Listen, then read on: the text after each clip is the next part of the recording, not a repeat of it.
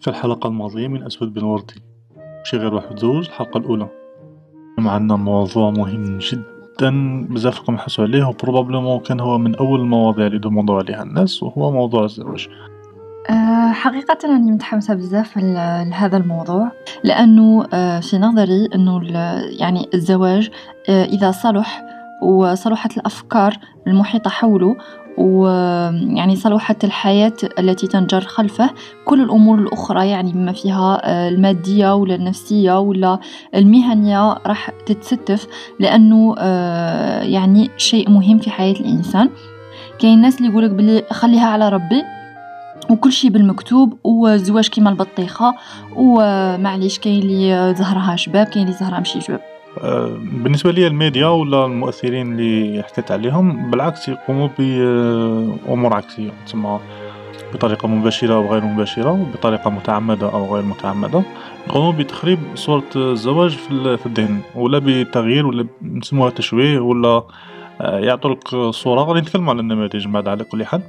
يعطولك صورة اللي ماشي هي الحقيقة تاع الزواج، سوا يردوها لك غوز وشابة بزاف ورومانسية، سوا يردوها لك سوداء وانتحارية ونيهيليست عدمية. في نهاية المطاف المرجعية اللي باغي نرجعوا لها حنايا هي مبدأ الواقع والشرع في جوج. ما غاديش نتخطى الواقع وما غاديش نتخطى الشرع.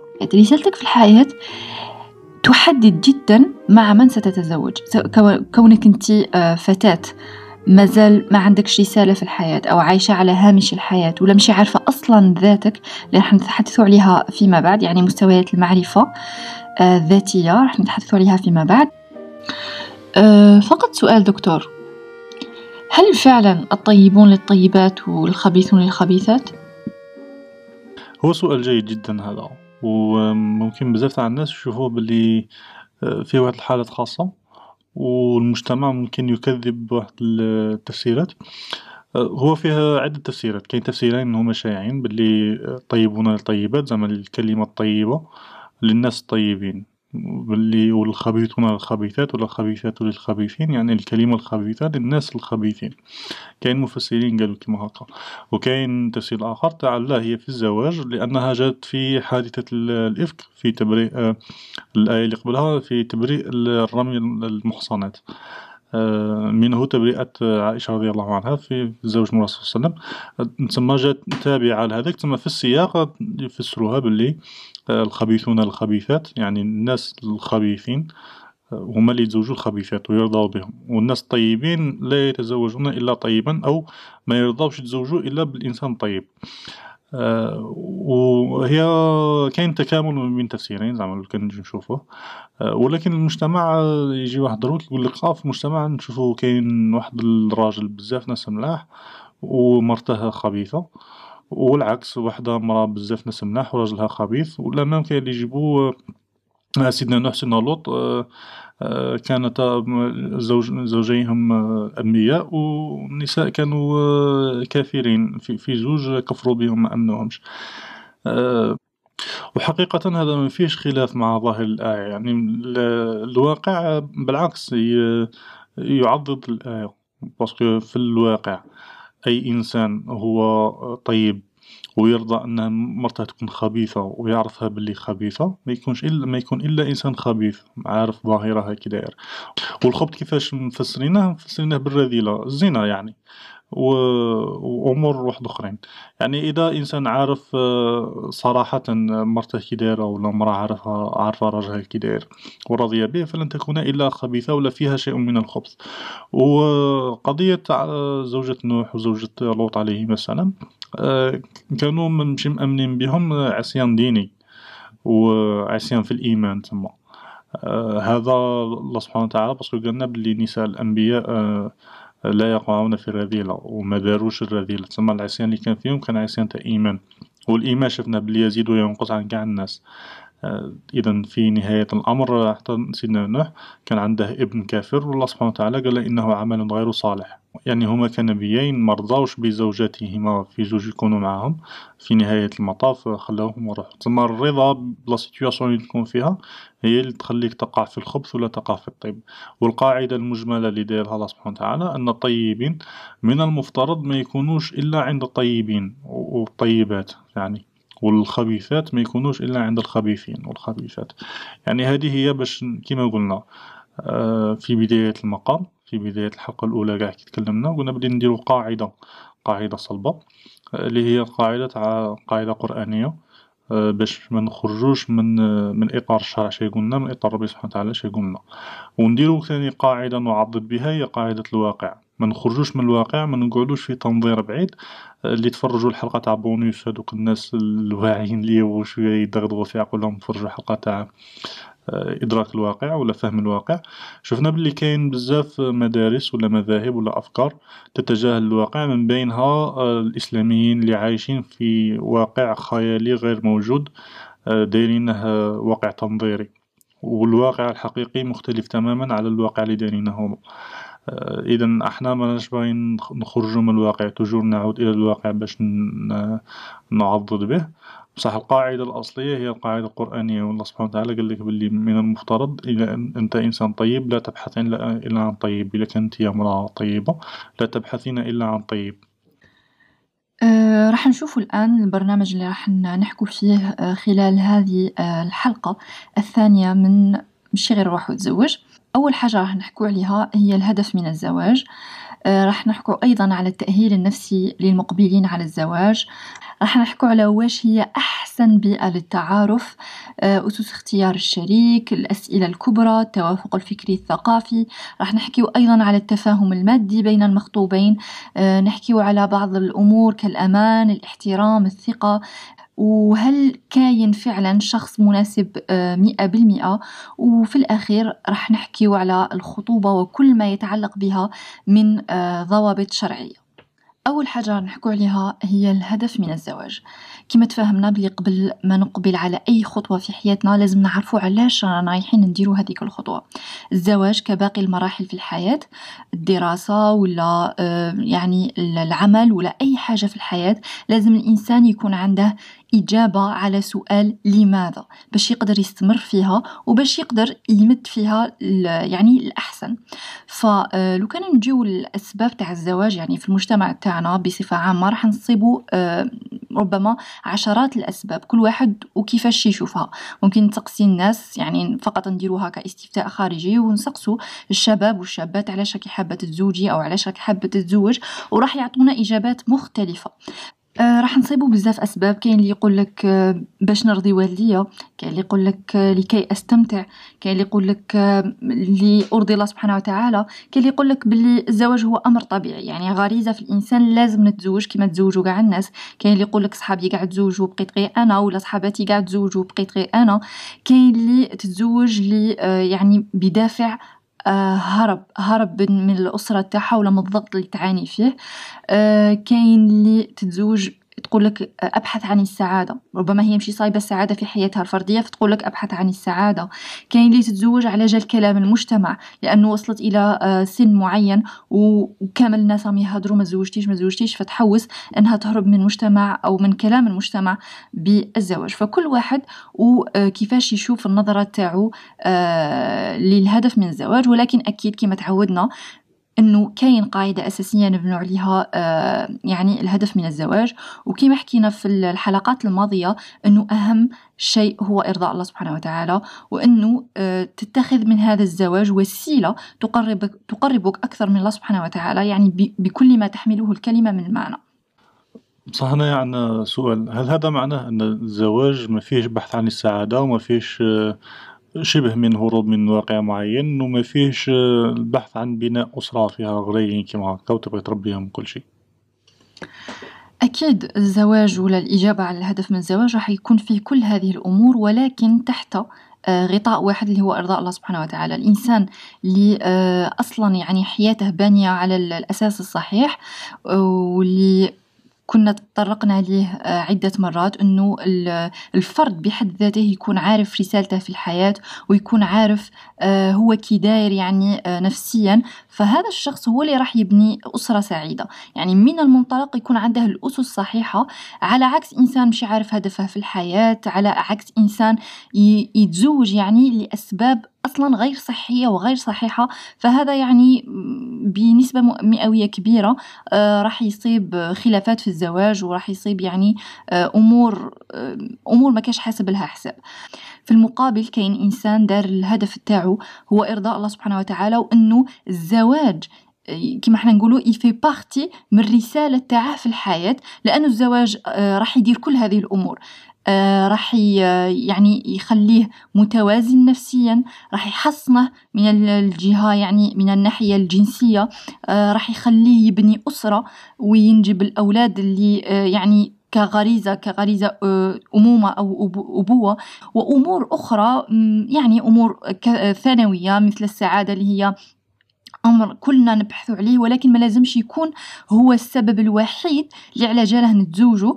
لأنه إذا كانت السعادة هي المنطلق تاعنا، لا يعني مستحيل أنه نوصلوا لها، ولأننا نطمح يعني من الشخص الآخر أنه هو اللي يعطينا السعادة. الإنسان اللي ما يكونش سعيد بذاته، وما يكونش مستقر نفسيا بذاته، وما يكونش راضي بحياته يعني قبل الزواج، مستحيل أنه يرضى بها بعد الزواج. فكخلاصة الزواج هو تكملة لرحلة حياة مستقرة ومتوازنة. إنسان كان عايش يعني فرديا بصفة متزنة، ويكمل الرسالة تاعه في الحياة مع إيجاد شخص أيضا يعني يكون بنفس الحالة تاعه، يعني يكون متوازن، ويكون إنسان عارف نفسه وعارف رسالته في الحياة، باش يديرونا أن كوبل صحي ومتوازن اللي راح يمد الكثير للمجتمع وللدين تاعه.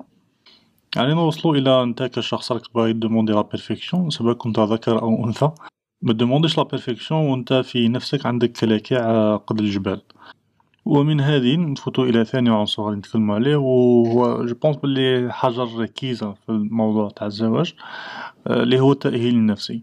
وأنا غادي نفتح واحد القوس، غادي نتكلموا على الجانب الشرعي كما نقولوا، الجانب القرآني والحديث في موضوع الزواج. الآيات قليلة بزاف، والأحاديث تاني قليلة بزاف في مجال الزواج، زعما اللي تتكلم على لي برانسيب تاع الزواج في الإسلام. عندنا الآية تاع الرجال قوامون على النساء، وعندنا الآية تاع وجعل بينكم مودة ورحمة. وفي الأحاديث إذا جاءكم من ترضون دينه وخلقه، الأحاديث معروفة. وكاين تاني فانظر إليها ذلك أحرى أن يؤدى بينكما. يعني عدد الأحاديث والآيات قليلة، لأن الشارع بغى يخلي مسافة للمجتمع أنه يعتمد على العرف. تما والعرف من مصادر التشريع من بعد القرآن والسنة وإجماع الأمور. كاين العرف إذا لم يكن مخالف للشريعة ما فيش إشكال.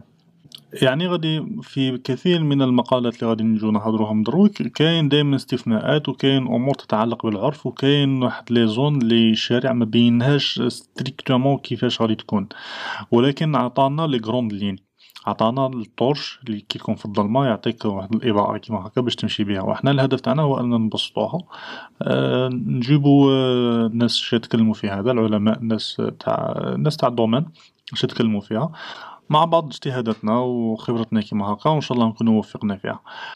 صح. التأهيل النفسي للمقبلين على الزواج باش نفهموه ببساطة نقسموه إلى 3 لكاتيجوري: المسؤولية أولا، التضحية ثانيا، قبول الاختلاف ثالثا.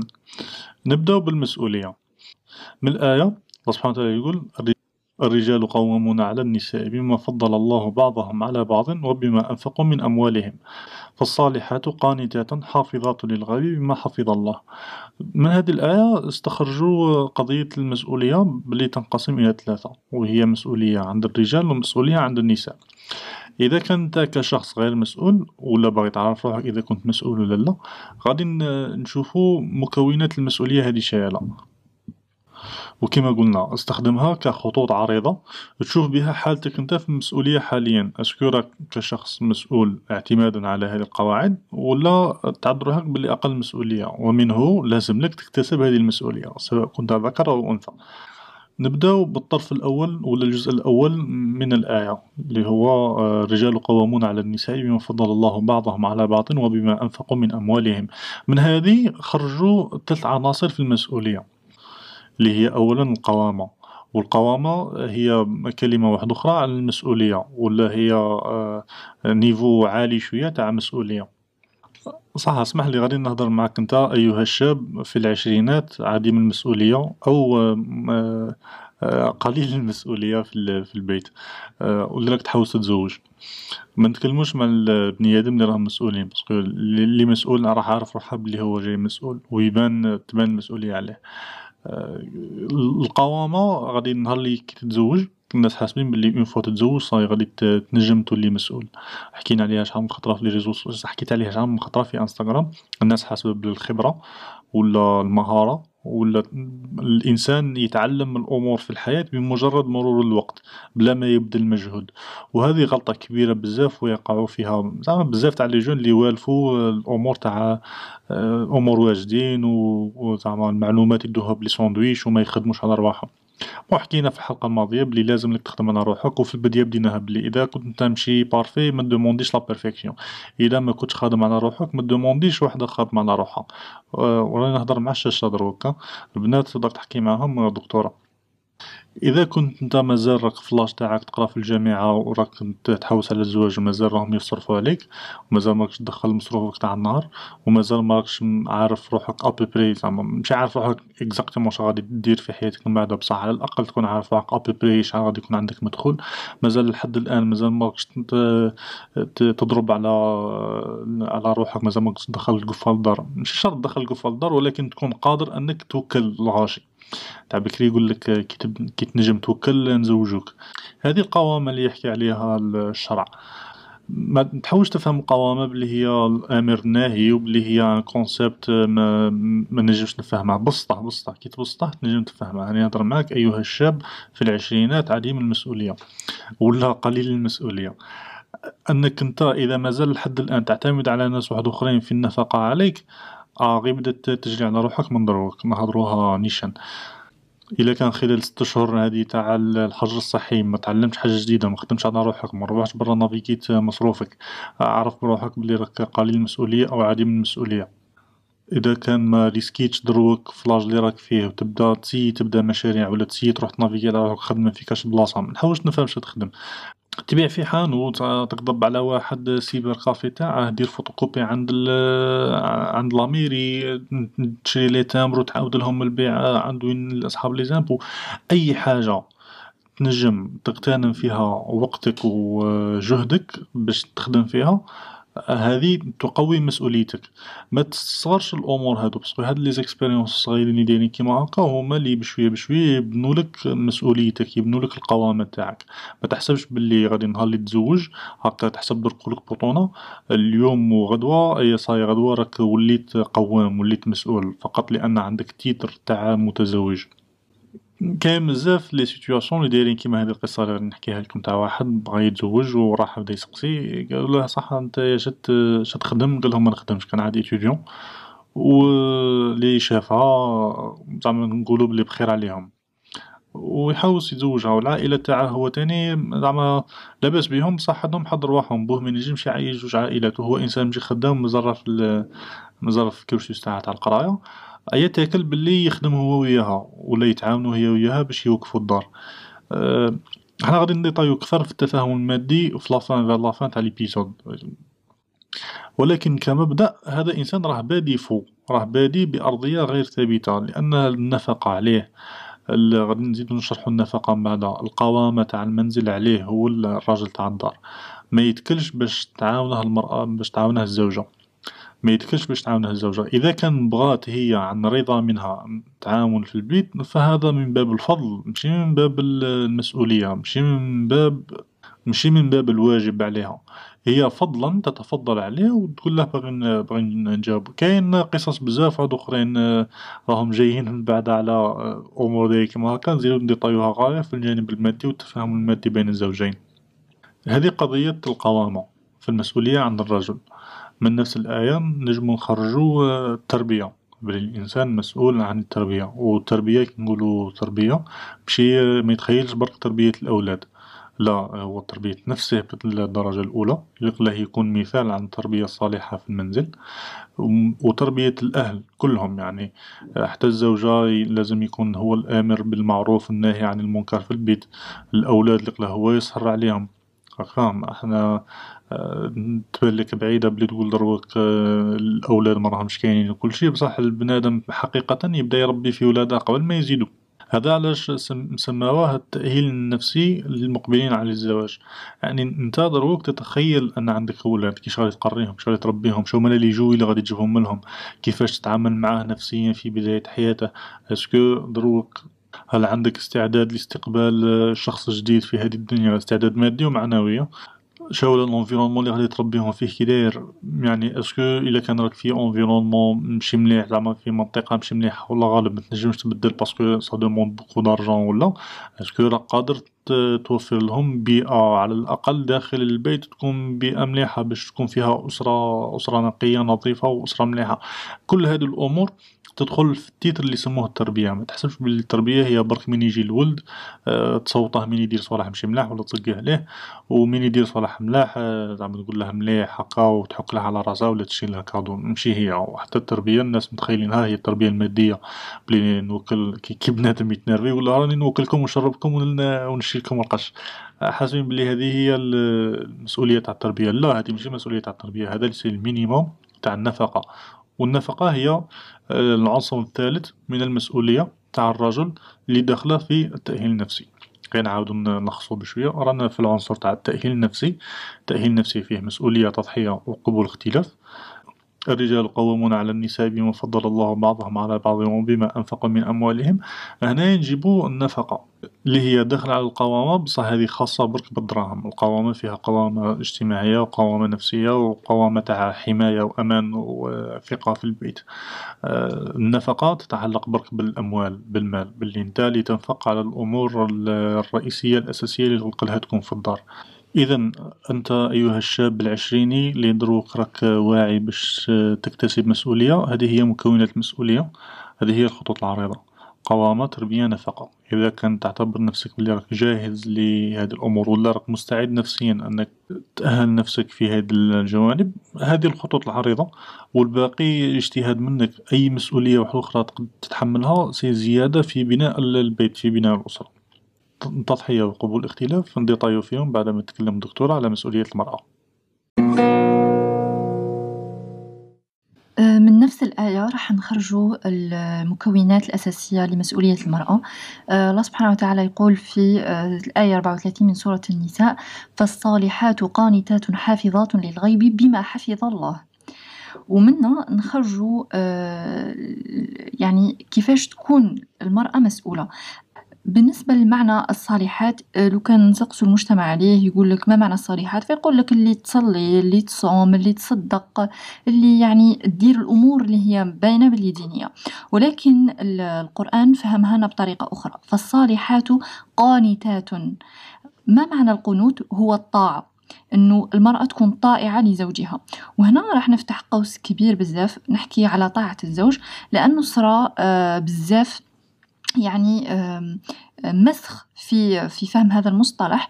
لأنه يعني مع التطور اللي رانا عايشينه، ومع طغيان هذه الثقافة يعني الثقافة الغربية علينا، وتحرر المرأة إلى آخره إلى آخره، فولا عنا خلط في هذا المفهوم. ولت المرأة تشوف بلي طاعتها لزوجها هي نوع من الضعف، alors que هي قمة القوة وقمة الثقة في النفس. الله سبحانه وتعالى ويعني الإسلام عزز مكانة المرأة ودارها أميرة، دارها ملكة في بيتها. كما كان يحكي الدكتور على القوامة، يعني كل الأمور التي تتكون منها، من بينها النفقة والإعالة إلى غير ذلك. هنا نشوفوا باللي المرأة ليست مسؤولة يعني من الجانب المادي. تسمى هنايا نعاود نقولوا يعني الحلقة الماضية اللي كنا نقولوا باللي العمل يجي حتى في المرتبة الثالثة وما يجيش في المرتبة الثانية، وهذا من منطلق أنه المرأة ليست بمجبرة أنها تعول البيت. إذا بغات هي تمد وتشارك في البيت، يعني ما كاش اللي يقولها لا، ولكن عن طيب خاطر وعن طيب نفس، يعني منها هي اللي راهي حابة تعاون في البيت. ولكن الحاجة اللي هي مسؤولة عليها هي طاعة الزوج. فلازم على الأقل يكون عندك قابلية للطاعة. الفتاة اللي مثلا عايشة في البيت تاعهم متعودة على نوعية من الحرية، متعودة على نوعية من الحياة، يعني نوعية معينة من الحياة، إنه والديها ما يقولولهاش أي شيء وراهي خارجة وراهي رايحة وش راهي تدير، شكون صحاباتها، شكون يعني الأمور هذه العامة. لكن يعني لما تتزوج راح تولي عندها مسؤولية تجاه الرجل، إنه يشاركها في كل هذه الأمور ويعطي رأيه في كل الأمور اللي راح تديرها. أكيد ما راحش يعني يأمرها بأمور خارجة عن نطاق الدين، لأن الرسول صلى الله عليه وسلم يقول لك لا طاعة لمخلوق في معصية الخالق. ولكن الأمور الأساسية، الأمور مثلا أمور في الخروج، أمور يعني في لا جيستيون تاع الدار، أمور يعني الأمور اللي هي خاصة بعلاقتهما كزوجين، لازم أنه المرأة تظهر الطاعة للزوج تاعها. وفي الحديث الصحيح يقول الرسول صلى الله عليه وسلم: إذا صلت المرأة خمسها وصامت شهرها وحفظت فرجها وأطاعت زوجها قيل لها ادخلي الجنة من أي أبواب الجنة شئت. فشوف سبحان الله القيمة اللي يعطاها الله سبحانه وتعالى للمرأة، والمسؤولية القليلة اللي يعطاها لها، والجزاء كان يعني دخول الجنة. هنا نشوفوا في الحديث باللي صلت خمسها وصامت شهرها وحفظت فرجها، هذه كلها من حقوق يعني نفسها عليها ومن حقوق الله سبحانه وتعالى، اللي كنا ذكرناها أيضا في الحلقة السابقة، وقلنا باللي هذه تندرج تحت المستوى الأول اللي هو مسؤوليتك تجاه النفس وتجاه الله سبحانه وتعالى. وأطاعت زوجها، هذه مسؤوليتك تجاه البيت. فأول حاجة هي طاعة الزوج في المعروف. الأمر الثاني في الآية يقول الله سبحانه وتعالى حافظات للغيب، يعني الأولى قانتات وشرحناها هي طاعة الزوج، حافظات للغيب يقول لك أنه حافظات للغيب هذه تنقسم إلى اثنين: حافظة لبيتها وحافظة لأولادها. البيت يعني أنه المرأة لما زوجها يكون غايب ولا يكون حاضر، مش فقط في غيابه، تحفظ البيت تاعها، تحفظه يعني في شرفه، تحفظه في سمعته، تحفظه في ماله، تحفظه في يعني الأسرار تاعها تاع البيت تاعها، ما تخرجهمش لبرا. كل هذه الأمور، إنه الحاجة اللي صارت في الدار تقعد في الدار، إنه أمورهم الشخصية ما يخرجوش لبرا، إنه ما تدخلش يعني الناس في مشاكلهم الشخصية، إنه تكون حافظة للوعد اللي بيناتهم، إنها تسعى جاهدة باش البيت تاعها يكون سعيد، يكون مستقر، يكون على أسس سليمة وأسس إسلامية كما الله سبحانه وتعالى وصانا. كل هذه الأمور تدخل في الحفظ، يعني واجبات المرأة تجاه الزوج تاعها وتجاه الأسرة تاعها. حافظات للغيب فيها أيضا الأولاد، وهي التربية الصالحة، يعني كما قال الدكتور أنه التربية لا تستلزم فقط يعني أنه نأكلوا ونشربوا الأطفال تاعنا، ولكن أنه يكون عندك استعداد وقابلية باش تربي هذه الأطفال على حسن السيرة. وكما دائما نقول لكم أنه قبل الإقبال على أي مرحلة في الحياة، سواء كانت دراسة ولا عمل ولا زواج ولا حتى إنجاب، لازم الإنسان يكون مستعد نفسيا، لازم يقرأ، لازم يتثقف في هذاك الأمر باش يؤدي الواجب تاعه على أكمل وجه. وأنا أنصح يعني حتى الفتيات اللي ما همش مخطوبات يعني مازال الوقت على الخطبة ولا لهم عاد في طور الدراسة، أنهم يستغلوا هذا الوقت ويقرأوا، لأنه في مرحلة الخطوبة راح تكون يعني مرحلة قصيرة، وراح تكون الاهتمامات بأمور أخرى، ربما بأمور مادية، ربما يعني في يكون التركيز على شيء آخر. فمن الأحسن أنه يكون الاستعداد قبل الخطوبة، قبل إيجاد الشريك، وهذا في أحسن الأحوال. أما اللي كانوا يعني اللي راهم مخطوبين وراهم في ظل العلاقة أو متزوجين، فيقول لك إن جامي ترو تار بور بيان فير، الإنسان ضروك ومازال الحال، ضروك يتثقف، ضروك يزيد يتعمق في الدين تاعه. فكخلاصة بالنسبة لمسؤولية المرأة تنقسم إلى قنوت وهو طاعة للزوج، وحفظ للغيب بما فيه التربية وأيضا البيت. بزاف كاين بزاف اللي راهم يقولوا كيما هكا دروك على بالي، كاين بزاف اللي راهم مازال رانا في بداية الحلقة، كاين اللي كرهوا راحوا معليش، وكاين اللي مازال راهم متبعين معنا. في هادو اللي متبعين كاين اللي راهم فرحانين، وكاين اللي راهم يقولوا بزاف. وهذو اللي نسميهم دكتور 1%، المتابعات تاعي من المفروض يعرفوا هذا المصطلح تاع 1%.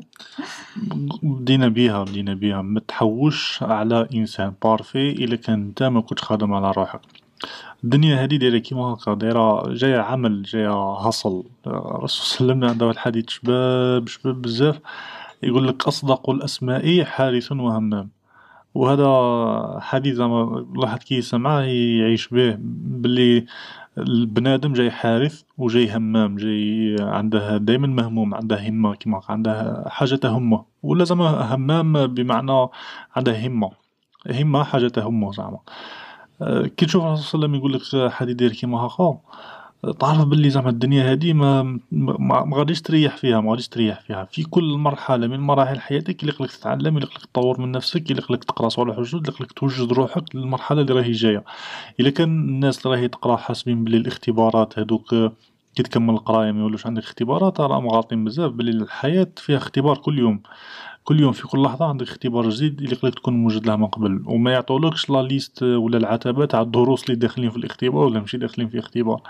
إلا كان ربي يوفقك و طلعت على أمور كيما هاكا، خبرات تاع الناس، ولا طلعت على مثلا بودكاست كيما هذا، ولا كتاب طلعت عليه فتح لك آفاق، فراك من القلة القليلة اللي ربي يفتح عليهم، وراح عندك زعما دروس تحفظهم توجد بهم روحك للمراحل القادمة. ولكن القاعدة ما كاش حاجة سهلة، هذه هي القاعدة. مازال غادي نواصلوا في التأهيل النفسي، عندنا التضحية وقبول الاختلاف.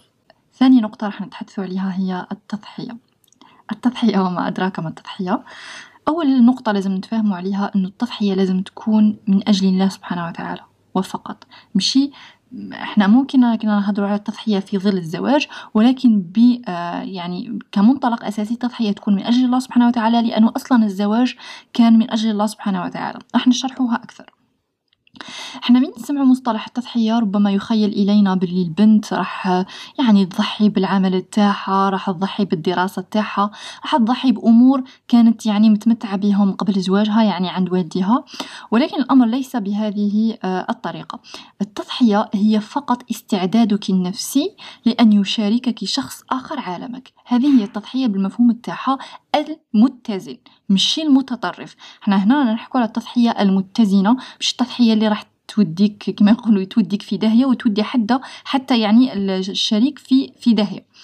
التضحية بمعناها أنه تكوني مثلا إلى أنت كنت متعودة أنه طيبي لشخص واحد راح تولي طيبي لشخصين، إلى كنت تغسلي الملابس مثلا للشخص راح تولي تغسلي الملابس للشخصين. كل يعني هذه الأمور العادية، ولكن فيها نوع من التضحية لأنه راح تبذلي مجهود إضافي فقط في هذا الجانب. أما فيما يخص أنه تضحي بالدراسة تاعك وتضحي بالعمل تاعك، فهنا وين يبقى النقاش. احنا قلنا بالمنطلق تاعنا هو التضحية في سبيل الله، نشوفوا إلى الله سبحانه وتعالى أمرنا بهذا الشيء ولا لا. مثلا نقطة كما الدراسة ولا العمل، كاين اللي الزوج تاعها نهار يجي يخطب يقولها باللي أنا عندي كل شيء، مانيش باغي أنك تدرسي ولا مانيش باغي أنك تعملي. هنا وين يبقى التساؤل مطروح. الله سبحانه وتعالى ما قالكش ما تدرسيش وما قالكش ما تعمليش. المرة اللي فاتت ونعاودوها ونأكدوها أنه قسمنا الأمور إلى النفس والله، وقسمناها إلى العائلة ثم إلى العمل. ضروك انتيا تشوفي أولوياتك وين. إذا كانت الدراسة والعمل كنت دايرتهم من النهار الأول من منطلق مادي، وهذا الزوج راح يوفر لك الظروف المادية اللي تحلمي بها، فهنا لازم لك تخمي أنا نقبل باش نضحي بهذه الأمور ونعيش بسعادة مع هذا الزوج، هنا تولي لك انتيا فقط. أما إذا هو يعني منعك من الدراسة تاعك ومنعك من العمل تاعك وما عطالكش البديل، يعني ما وفر لكش الحياة الكريمة اللي تطمحي لها، هنا وين يبقى الجدال ويبقى الاختلاف. أنه يعني القرار تاعك كيفاش راح تديريه. أنا نعطي يعني نقاط معينة أو نعطي نصائح معينة، ولكن في الأخير تبقى عند كل واحدة فيكم وقابليتها للتضحية بأمر معين. لو كان نجو نقيسوا العمل ولا الدراسة مع بناء أسرة متزنة وسعيدة، أكيد أنه يعني الكفة اللي راح ترجح هي الأسرة، لأن الله سبحانه وتعالى قدس علاقة الزواج وقدس الأسرة. ولكن كما رانا عارفين يعني مع دخول كل هذه الأفكار السلبية ومع تحرير المرأة كما حكينا عليها ولا كاين خلل في التوازن. لهذا كثرت نسبة العنوسة، لأن النساء مولوش مقيمين الزواج أو مولوش يحاولوش يشوفوه كاستثمار كبير في حياتهم، على عكس العمل يعني العمل ولا الدراسة ولا هذه كلها أمور مريحة، ولكن لا تقارن بحياة مستقرة وسعيدة. الدليل أنه معظم الناس أو معظم النساء اللي وصلوا إلى درجة معينة من النجاح في حياتهم المادية بين قوسين، في الأخير يصيبوا رواحهم باللي ندموا بزاف على يعني على القرارات الغير صائبة اللي داوها في الصغر تاعهم، كانت غارتهم الدنيا، كان غارهم المال حاجة مليحة ولكن ليس كل شيء. حتى حاجة ما تسوى انه يكون عندك شخص كما يقولك في اخر النهار يعني تقعدي معاه وتحكي له همومك وتخبريه بكاع شكاين في قلبك، يعني حتى بعد ذهاب الأولاد وبعد مرور سنوات على زواجكم راح تصيبي فقط الزوجة تاعك، يعني هذا أمر مفروغ منه. ولهذا الله سبحانه وتعالى دار العلاقة الزوجية كعلاقة مقدسة، وهي العلاقة المقدسة الوحيدة في القرآن، يعني لا علاقة أمومة ولا علاقة أبوة تنافسها، وهذا لدرجتها. الأمومة والأبوة يعني من منطلق فطري، من منطلق دموي، يعني الدم تاعك هذه حاجة طبيعية أنك تبغي الوالدة تاعك ولا هي تبغيك ولا، ولكن الزواج هو شيء تخدمي عليه، شيء تشوفي فيه مرضات الله سبحانه وتعالى. لهذا الله سبحانه وتعالى جعله مقدس، وفيه سكن وفيه استقرار وفيه أمور جميلة بزاف يعني الإنسان يعيشها، ولكن في المقابل فقط يقدم بعض التضحيات اللي حكينا عليهم، واللي هما أصلا مش تضحيات يعني كبيرة. هذا بالنسبة للعمل يعني والدراسة. علاه دائما نركز لكم على النية، وعلاه نقول لكم باللي المنطلق لازم يكون صحيح، لازم يكون حقيقي، لازم يكون مربوط بشيء مطلق واحد اللي هو الله سبحانه وتعالى. كاين حتى رجال يعني يقدمون تضحيات جسام في العلاقة الزوجية، ولكن المنطلق تاعهم ما يكونش صحيح، ربما لحبهم وشغفهم بتلك المرأة. كاين اللي مرأة تقوله باللي سموك تقطع مع والديك، سموك يعني تولي عندك علاقة غير مع الأهل تاعي، وهما لحبهم لتلك المرأة يقطعوا فعلا العلاقة، وهنا يدخلوا في المحظورات، لأنهم راهم يقطعوا في صلة الرحم، وراهم يقطعوا في أمور الله سبحانه وتعالى أمر بها. فدائما نرجع للنقطة أنه الإنسان إذا يخدم الله سبحانه وتعالى، وكل ما بقي يعني كل الناس اللي يجوا بعد الله سبحانه وتعالى هما ناس ثانويين، يعني لا الأمر اللي تقول لي عليه يوافق ما أمرني به الله سبحانه وتعالى راني نمشي معك، لأنه الله سبحانه وتعالى أمرني باش نطيعك، ولا أمر الزوج باش يبر المرأة تاعه ويساعفها.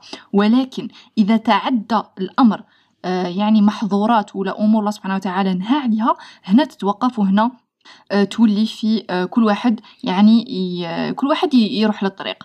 هذه هي لأن الله سبحانه وتعالى بنصوص الشريعة حث على حفظ الأنفس والأجسام، أنه الإنسان ما لازمش يأذي نفسه، باسكو اصلا يعني في قصه التضحيات نشوفوا بلي المراه ممكن توصل الى حد المرض النفسي، وحتى الرجل يوصل الى حد المرض النفسي، لانه عطاو بذل في هذيك العلاقه، ولكن في الاخير ما عطاتو والو، لانه ما كانش يبذل في الطريق الصحيح. هذا فيما يخص التضحيه. والان راح نشوفوا نقطه التقبل والاختلاف مع الدكتور راحو.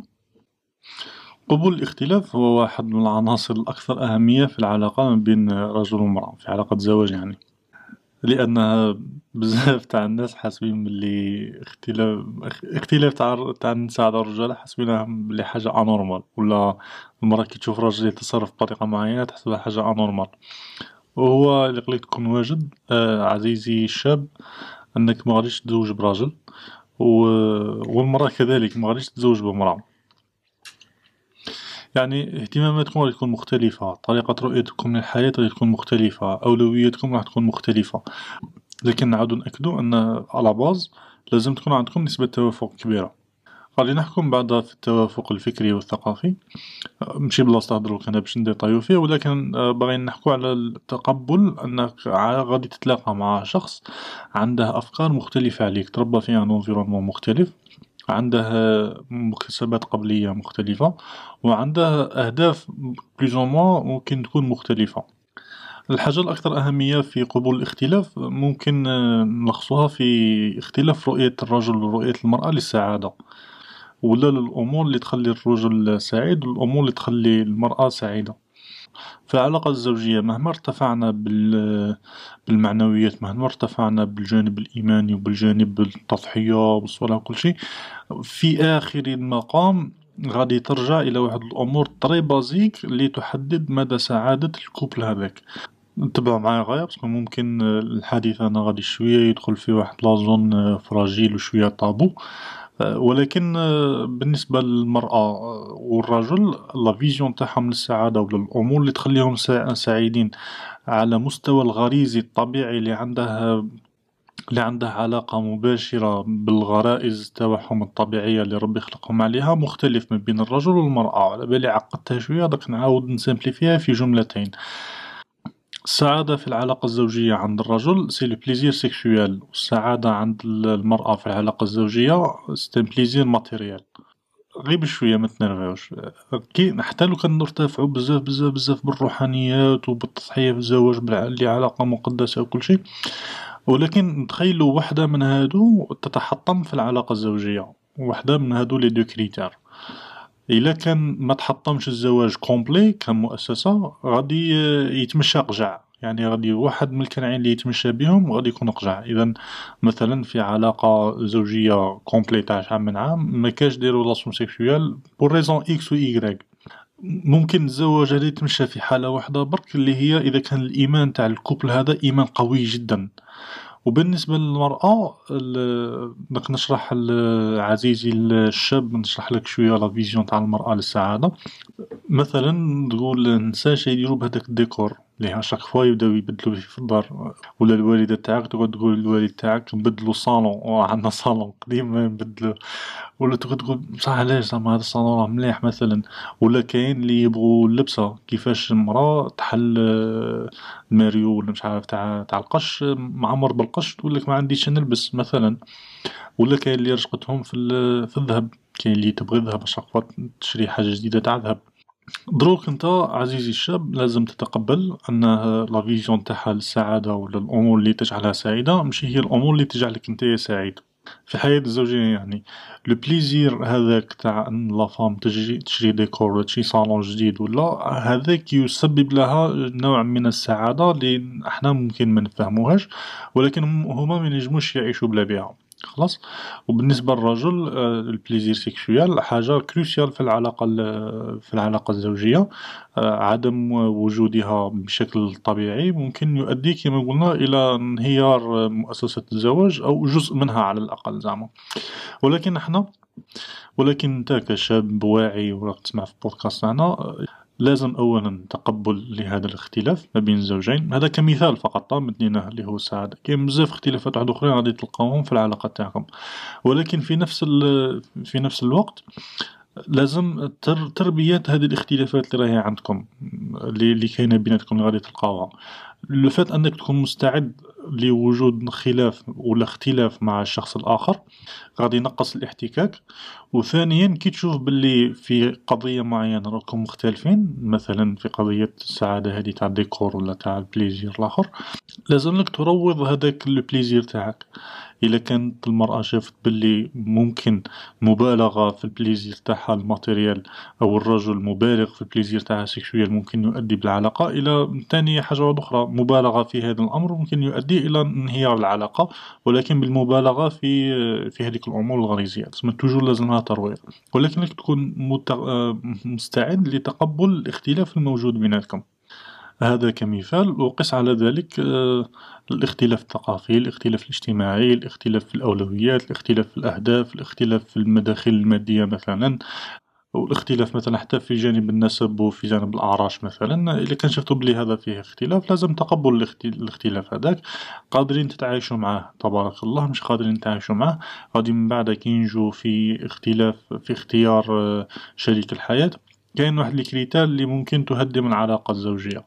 لهذا أولا كن مستعد لوجود اختلافات في العلاقة بيناتكم، وثانيا لازم تكون عندك قابلية لتقبل الاختلاف هذا. انت كرجل ما تردش المرأة كيما كيفك، وانتي كمرأة ما تحاوسيش تردي راجل المرأة. هو ما يبغيش الهضرة بزاف ما تحاوسيش ترديه يهضر معاك كما صحاباتك، هي ما تنجمش تقعد ساكتة مدة طويلة ما تحاوس تردها ساكتة كيما كيفك. العلاقة كي تكون قائمة على تقبل الاختلاف غادي تكون علاقة قوية إن شاء الله. هكذا كملنا مع واحد من أطول العناصر في السلسلة كومبلي اللي هو جانب التأهيل النفسي. ما حكيناش عليه مطولا مع أنها تبان طويلة، لهذا ننصحكم أنكم تروحوا تزيدوا تحوسوا تزيدوا تشرشوا. غادي نخلو لكم شوية ديال اللين تاع كتب في التالي من بين هذه الكتب The 5 Love Languages اللغات الخمس للحب. كاين كتاب واحد آخر تاع الرجال من المريخ والنساء من الزهرة تاني كتاب مليح. وكتب كريم الشادلي تاني على العلاقة الزوجية قبل الزواج وكل شيء تاني مليحة، مثلا كتاب أسطورة الحب. ودروك نفوتوا إلى العنصر الثالث وهو بيئة التعارف. أكيد بيئة التعارف ما راحش تكون واحدة ووحيدة، بالعكس يعني كل واحد وكيفاش، كل واحد والظروف تاعو، كل واحد وكيفاش تلاقى مع شريك حياته، ويعني نسبة النجاح تاع العلاقة لم تتوقف أبدا، يعني لا اليوم ولا البارح، على البيئة اللي تعرفوا فيها الزوجين. يعني كاين من انطلاقا من تعارف في العمل، في الدراسة، أو أصلا يعني كما يسموه زواج الصالونات، يعني تعارف بين العائلتين، أو أنه الرجل مثلا يشوف المرأة في الطريق وتعجبه ويحوس على البيت تاعها وأهلها.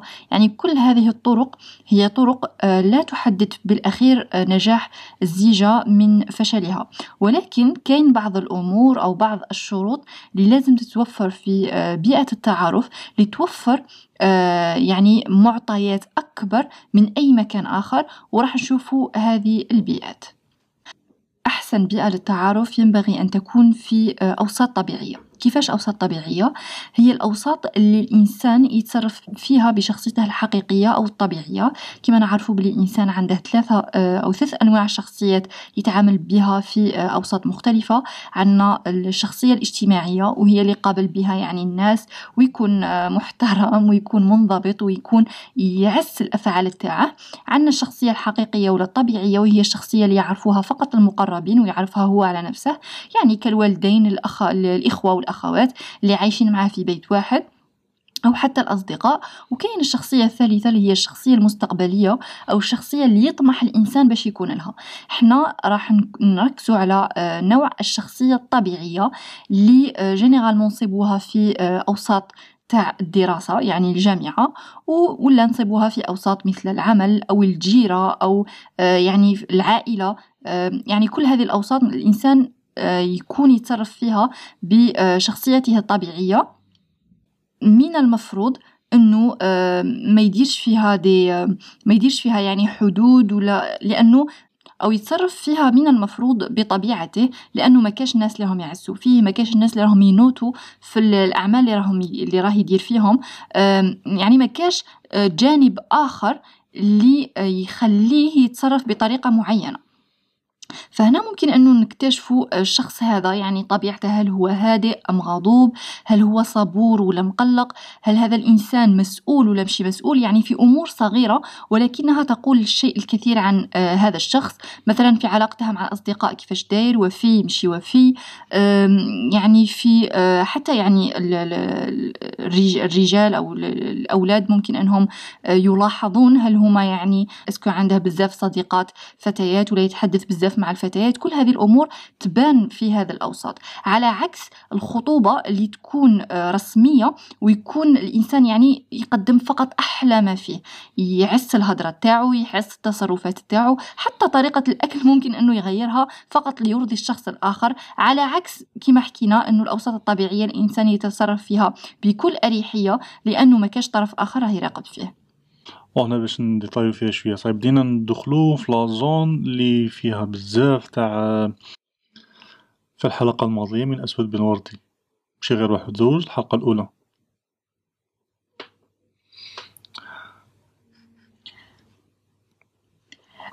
في الحلقة الماضية كي نقولوا بيئة التعارف لازم تكون بيئة طبيعية، هي وين الشخص الآخر يكون على طبيعته. انت تشوف شيرة كيفاش تكون في كاع لي سيتوياسيون تاع حياتها بلوز او موان، في كاع لي سيتوياسيون اللي ممكن تتعرف تكون فيهم، وهو كذلك البنت تشوفه في كل حالاته تقريبا اللي غادي تكون هي عندها علاقة معاه فيهم، إذا كان الجملة هذه جملة مفيدة. الإنسان بمجرد أنه يدخل في علاقة، سواء نسموها خطوبة ولا نسموها تعارف، ولكن الهدف تاعه أنه زواج، زعما زوج تعرفوا على بعضهم بعض مباشرة ولا غير مباشرة، قالوا بلي حنا غادي نتزوجو مع بعض، أو خطبة رسمية. الإنسان بلا ما يفيق، بدون شعور منه، بدون وعي، غادي يولي يبين غير صوالح شابين فيه. مستحيل الانسان يقول لك انا غادي لا غادي نكون على حقيقتي، غادي نكون على حقيقتي. كي تجي لا سيتوياسيون يولي انسان ايبر جونتي، يهضر غير غايه، ولا يولي انسان زعما نقولوا شديد الغيره، تولي هي تتمشى غير بشويه في همه وكسموه، هو انسان يتكلم غير بالرقائق وامور كيما هكا، بلا ما تفيق بلا ما تفيق تنجمش، لانه امر خارج عليك، خارج على تحكمك. لهذا من أفضل البيئات للتعرف، ما نقولوش من أفضل البيئات باش تروحوا تتزوجوا فيهم، ولكن على الأقل أنت تكون إنسان ذكي في راسك، ما تكونش تمشي غير كيما هكا في الدنيا وتقول ما من بعد تشوف لي، ولا مش عارف شو رافامي، ولا غير كون ذكي كيما هكا في l'environnement اللي راك فيه، بروبابلوم في الجامعة ولا في الخدمة. وبالنسبة لي أنا كرأي شخصي، إنسان اللي ما تزوجش في الجامعة ولا اللي ما داش نظرة واسعة في الجامعة ولا في الخدمة، غادي يلقى من بعد صعوبة كبيرة بزاف باش يلقى لو بون كونديدا، سواء بالنسبة للمرأة ولا بالنسبة للراجل. نعرج هنا فقط، نفتح قوس بلي المرأة تاني تنجم تخطب بروحها، ما فيهاش عيب، وياك خطونا من هاد الأمور. إلا كان راكم ناويينها الحلال وصالح كيما هكا، تنجم المرأة تخطب بروحها. بالك من بعد الدكتورة تزيد ديطايكم فيها شحال قطع بونيس ولكن نعاودو نقولو غير بشويه. قلنا بلي لقلك تكون ذكي، لقلك تلي ماكسيموم دانفورماسيون اللي تشوفها على هذيك لا بيرسون اللي راك باغي تشوفها، بغض النظر عن ما اذا كنت ممكن هذه لا بيرسون غادي تكون زوجه ولا ماشي زوجه، ولكن تشوف انت كانسان، تشوف بلي ممكن هذا سي ان بون كونديدا بالنسبة للمرأة ولا بالنسبة للرجل. راك تشوف في شيرة، تشوف طبعها كي داير، تشوف أمورها كي تتعامل مع صحاباتها، كي تتعامل مع بقية الشباب أخرين، قرايتها كي دايرة، غير هكا من بعيد، بدون ما تكون نتا تسعى إلى أنها هادي تكون زوجتك، باش ما تقعدش تشوف غير الأمور الملاح فيها. حتى الأمور اللي مش ملاح تنجم تشوفهم، لا بها عمل في إطار نادي ولا عمل في إطار خدمة تاع بصح، ولا تخرج قاع المكنونات تاع الشخصية تاع هذاك الشخص. تسمى ما يبين امور ملاح، غادي في لحظه من اللحظات غادي يتنرفى، ولا غادي يكون في سيتوياسيون اللي نورمالمون يتنرفى فيها. انت تما تشوف، ولا انت تما تشوفي اسكو هذا البنادم كي يتنرفى يكون كيما قال الرسول صلى الله عليه وسلم، واذا خاصم فجر. تشوف باللي لا هذا اسمح لي سي با ان بون كونديدا. كي يتنرفى يبدا يجبد لك كاع الامور اللي فاتوا ويحط كاع اللي في قلبه، تعرف بلي هذا الانسان يشد الحكم مثلا. ولا مثلا في سيتوياسيون وين تشوف بلي هذيك لافي بروبابلومون طاحت مع واحد زعما اسكو تبع الدراهم، اسكو تبع شاشرة، اسكو ماذا بيها تكون مصدر اهتمام تاع بزاف غاجي. تشوف امور، تلاحظ امور، صح. وهنا تبدا دير انت تخدم في راسك لو بون كونديدا بالنسبه لك شهو. هذا ما كان تسمى ان انفيرونمون بارفي للتعارف. جو بونس با بلي اكزيستي، بصح ان انفيرونمون بلوز او موان اوبجيكتيف، هذا لازم تحوس عليه. سواء يكون خدمة ولا يكون في إطار جمعية ولا في إطار نادي، ولا مثلا تكونوا في كونفيرونس سبيسيال تاع الزواج، ولا في عرسي كيما هكا وين تشوف لا بيرسون في ان إيطا اوبجيكتيف. اون فوا تدخل في لا سوبجيكتيفيتي، تدخلوا في علاقة سموها خطوبة ولا علاقة تاع راكم باغيين تتزوجوا، تبدا لا سوبجيكتيفيتي، وتبدا انت ما تشوف الا صالح الشابين وما تبين الا صالح الشابين، وهي تاني ما تشوف الا صالح الشابين وما تبين الا صالح الشابين. وحتى فيها ممكن يكون فيها تغاضي على واحد الامور ماشي ملاح، وتغاضي مبالغ فيه زعما كيما نقولوا. الآن نمر مباشرة إلى أسس الاختيار السليم لشريك الحياة. كنا تحدثنا على البيئة المناسبة، الآن نشوف أسس الاختيار السليم كما تحدثنا على هدف الزواج راح نتحدث أيضا يعني في هذه النقطة الثانوية اللي هي الاختيار. وش هو الهدف تاعها؟ الإنسان دائما لازم يكون عنده دي باز في عقله، ولازم يكون هو أصلا يعني يكون عنده دي كاليتي باش يحوس على هادوك لي كاليتي اللي يناسبوا لي كاليتي تاعو. كاين أمور أساسية قاعدية ما يختلفش عليهم اثنين، ولكن كاين أمور تختلف من شخص إلى آخر، يعني على حسب الطبع تاعو والشخصية تاعو. نشوفوا بصفة عامة الاختيار على أي أساس يقام، يعني هذه في دراسات اجتماعية يقول لك أنه الاختيار ممكن أنه يقوم على مثلا النمط العائلي. وش هو النمط العائلي؟ أنه هذا الإنسان يختار الإنسانة على أساس عائلتها، ولا عائلة أو عائلته تختار له هذيك الإنسانة. الأسرة هذيك مليحة، الأسرة هذيك مليحة، التوافق الأسري يختاروا له هذيك المرأة. وعلى بالنا بلي هم مازال كاينين هذا النوع من الزيجات. إذا الأولى هي النمط العائلي. الثانية النمط الاجتماعي. هنا ما بعدناش بزاف على النمط العائلي، ولكن هنا نخصو أكثر، يعني هنا راه مخصوص أكثر بالنسبة للنسب. لحد الآن أيضا مازال كاين ناس يعني يخطبوا من عائلات عريقة ذات نسب، عائلات عندها أسماء معروفة، فنشوفوا بلي العائلات الكبيرة يبغوا يزوجوا لبعضهم البعض. هذا بالنسبة للنمط الثاني. النمط الثالث هو النمط الجسماني، وهذا اللي نشوفوه بزاف يعني في المجتمع تاعنا ولا أي مجتمع آخر، لأنه الإنسان يعني ينجذب من المرأة، ينجذب المرأة الأولى من الصورة الخارجية أو الصورة الظاهرية، يعني حسب جمال المرأة ولا وسامة الرجل. كاين اللي دايرين هذا النمط يعني أساسي في الاختيار تاعهم. مثلا راجل يقولك أنا منزوج مع واحدة ماشي شابة، وكاين اللي زعما يزيدوا يتطرفوا في هذا الأمر ويقول لك نبغيها شعرها صفار وعينيها زلوقة وطويلة. فكاين هذا النوع من الأنماط. النمط الثالث هو النمط الهروبي، وهذا نمط خطير شوية ونصيبوه عند المرأة بصفة خاصة، وهو أنه المرأة تبغي تتخلص من الواقع تاعها، من الضغط اللي تعيشوا في العائلة تاعها.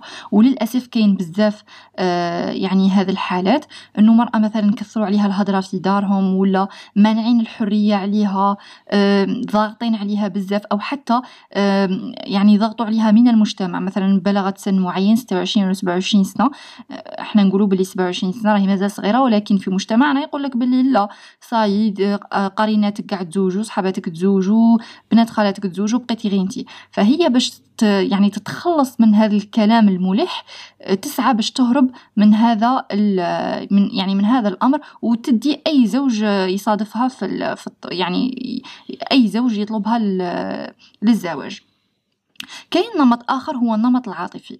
النمط العاطفي هو نمط يقوم على الحب فقط. يعني هذا الزوجين أو هذا الشريكين لا يهمهم أي شيء، يعني لا اختلافات فكرية، لا اختلافات ثقافية، لا عائلات. يقولك أنا المهم نبغيها وهي تبغيني. يشوفوا غير الحب قدامهم، ومن بعد يشوفوا المساوئ تاع كل واحد من هذا الأنماط. النمط العقلاني هو النمط اللي قايم على يعني أسس عقلانية.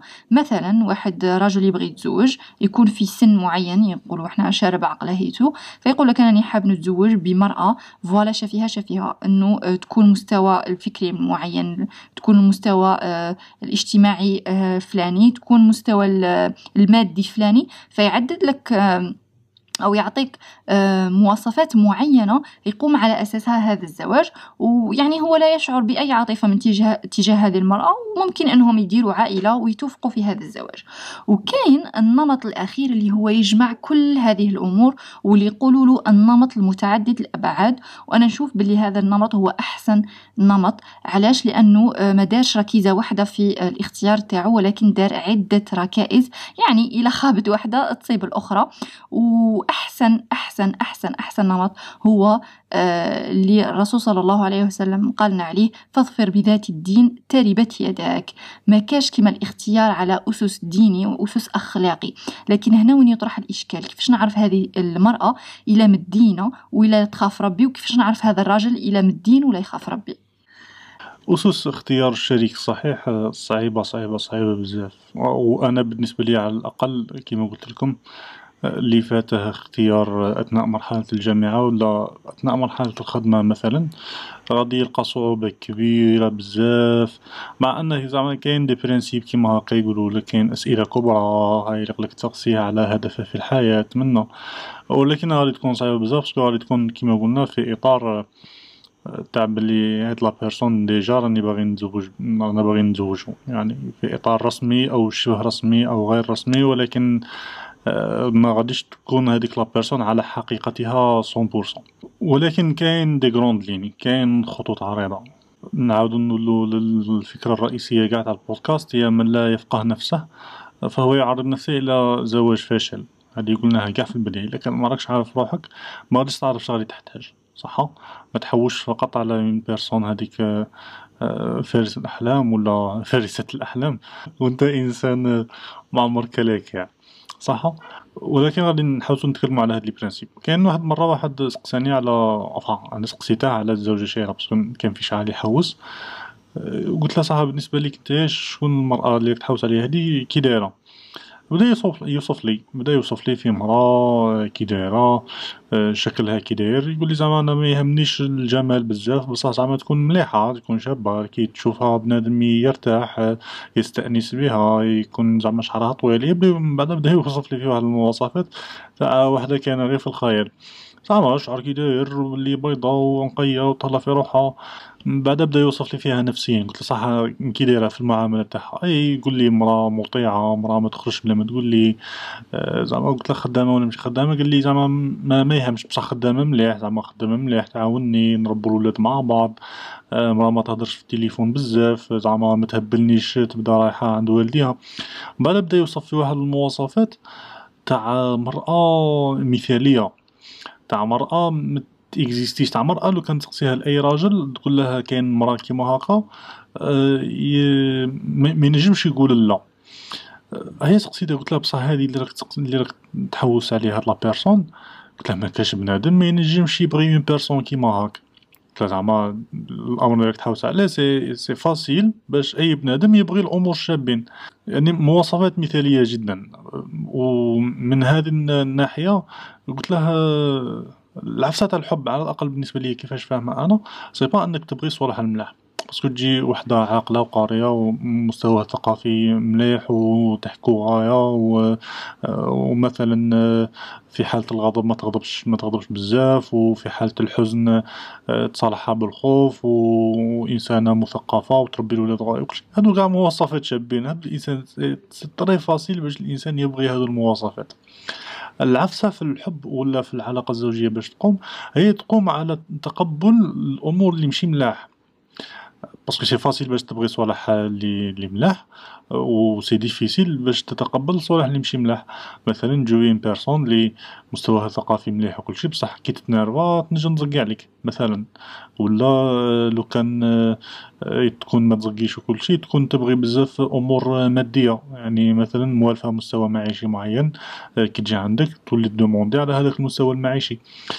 وانت بموجب انك في علاقه زوجيه مقدسه وتبغي هذيك لا بيرسون، يليق تصبر على هذيك لا بيرسون، هذيك الامور الثانويه اللي هي معيار تاع الحب. باسكو سي ديفيسيل باش تتقبل ولا باش ترضى ولا باش تصبر على امور ماشي مليحه وانت ما تبغيهاش. لهذا كيفاش دير؟ نفس الشيء راه ينطبق على البنت كذلك. لهذا بالنسبه لي اقول لك دخلنا في واحد لازون تاع بزاف سوبجيكتيفيتي، صح؟ باغي نشارك هنايا البرانسيب تاعي اللي نقوله لكاع الناس اللي يسقطون هذا السؤال. نقولها فلا بيرسون اللي راك باغي تزوجها، شا ولا اول ولا اكثر صفه ما تبغيهاش انت في حياتك كبنادم؟ شي لا اكثر حاجه تكرهها ولا اكثر حاجه تمقتها في شخص معين، ومستحيل انك تقدر تعيش مع شخص بهذيك الصفه؟ مثلا كاين بنادم يقول لك انا انسان نبغي الصدق في كل شيء، نكره انسان كاذب. ما نجمش نعيش مع انسان يكذب ولو كان كذبات صغيرين. كاين اللي يطولير زعما كذبه صغيره، كذبه بيضاء زعما قطعه كذب، ولا كاين اللي ما ينجمش. كاين اللي يقول لك انا نكره اون بيرسون اللي كي تدابز معاه تجبد لك كاع القديم، لا بغى القديم هذاك دابزنا زعما وتصالحنا فيه وتفاهمنا بلي ما نعاودوش نجبدوه وصاي ننساوه. بصح كاين واحد لي بيرسون اللي كي تدابز معاه يعاود يجبد لك كل شيء من جديد، لو عطا 15 عام فاتت يعاود يجبدها لك. كاين بنادم اللي يقول لك ما نصبرش على بنادم، كاين بنادم اللي يقول لك زعما اللي يقول لي ما نجمش نصبر على مرا اللي ترد الهضره. كاين اللي يصبر على مرا زعما يقول لها حاجه تعاود ترد عليه، يتقبل باللي صافي بارتي من طبيعتها وكل شيء، ما ينجمش باللي غادي تريح ونعاودو نولو كيما كانوا. كاين بنادم اللي ما يتقبلش كيما كاين بنادم اللي يقول لك ما نجمش مرا انا هذه خلعتني بيرسونالمون، قال لي انا كي نخرج ما نقبلش واحده ما نقبلهاش تعيط لي، ما تعيطليش تحوش عليا وراني. انا قلت له بالعكس بنادم يبغي الاخر يحوس عليه وراه اش راه يدير فطر ما فطرش غادي يجي ما غاديش يجي. كاين اللي طولير با الله غالب، كاين اللي زعما في دي كريتير كيما هاكا ما نجمش عليهم. انا نقول بني ادم توجور بداو بهذه الصفه، باسكو هذه الصفه ممكن تحطم العلاقه تاعكم، ما تنجموش تعيشوا في وجود هذيك الصفه. ولا حتى لو كانوا كاينين فيه بزاف دي صفات بوزيتيف واحد اخرين، ممكن هذيك الصفة النيجاتيف الكبيرة اللي انت امبوسيبل تعيش في وجودها هي اللي تحطم كاع العلاقة.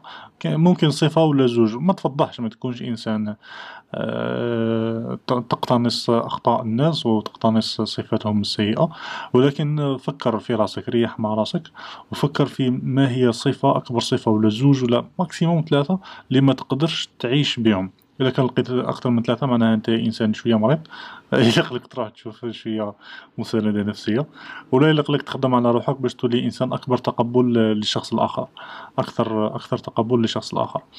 ابدأ بهذه الصفات، ومن بعد كي تلقى اون بيرسون وفي بدايات العلاقة تبدأ تشوف هذيك الصفة اللي انت ما تتحملهاش، you walk away. ممكن جدا العلاقة هذه تسقط في أول سيتوياسيون سيريوز. وفي حال إذا ما لقيتش هذيك العلاقة بنطري بها، معناها عندك فو جون يسموها علامة إشارة ضوئية صفراء باللي ممكن تواصل، ولكن تبقى من بعد تشوف في الأمور الإيجابية. باسكو كيما قلنا كاع في البداية، سهل جدا أنك تحب الأمور الجيدة، وصعب جدا أنك تصبر على الأمور السيئة في لابيرسون. أنا بالنسبة لي هذه معايير ولا هذه المسطرة اللي دايرها واللي ننصح بها كاع لي جون مي يجوا مقبلين على علاقة زوجية.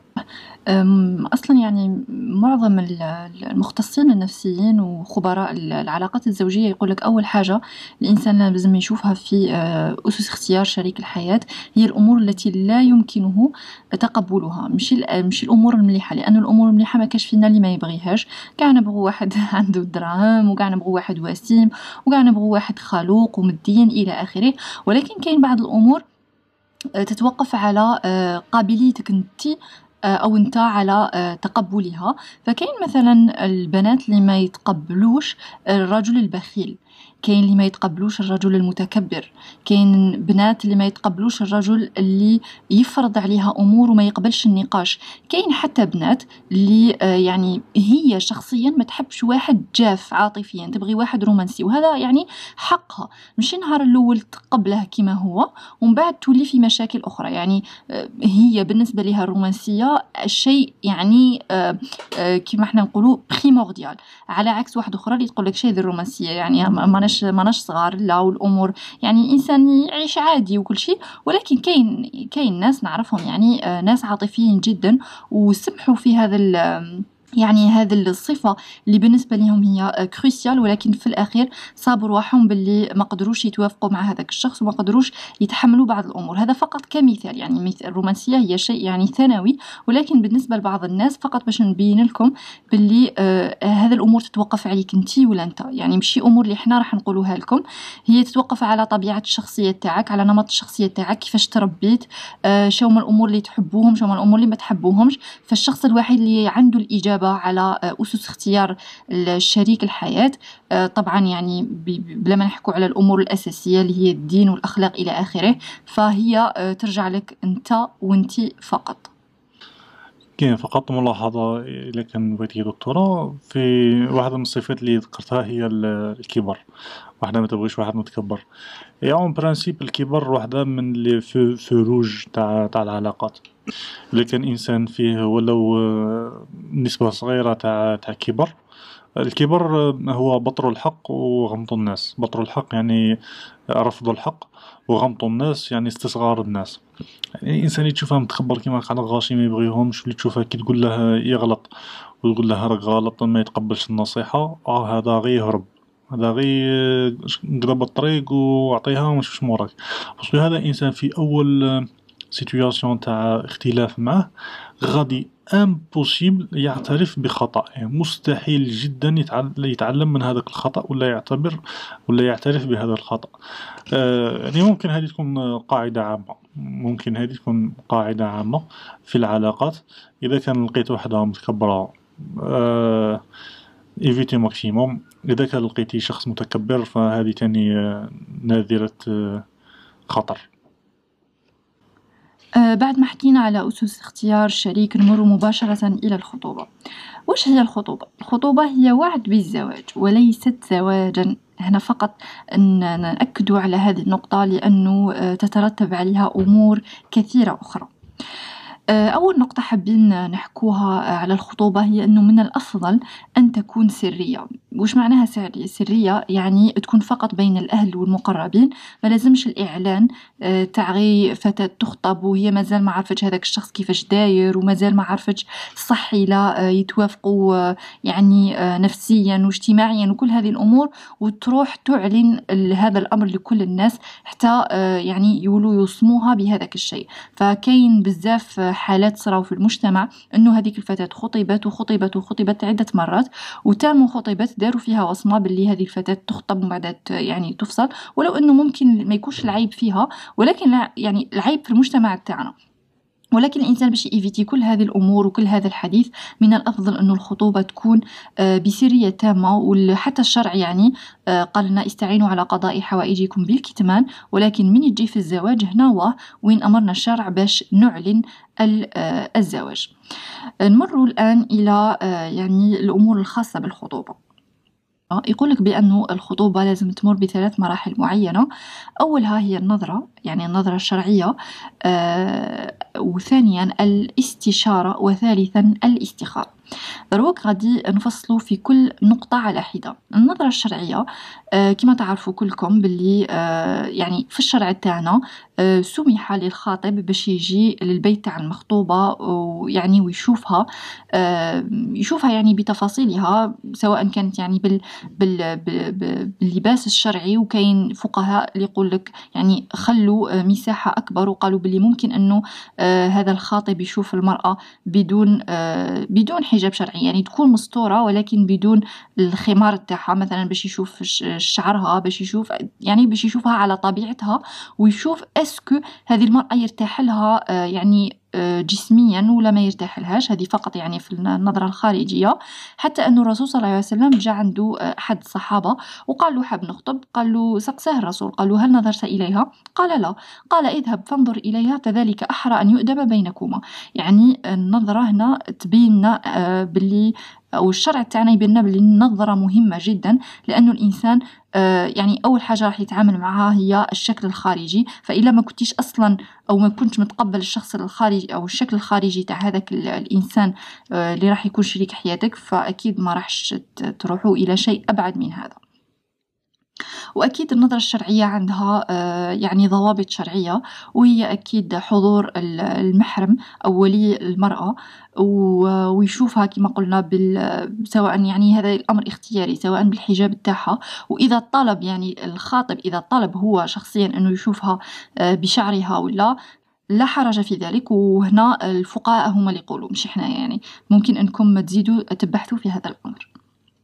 النقطة الثانية هي الاستشارة، وهي نقطة مهمة جدا.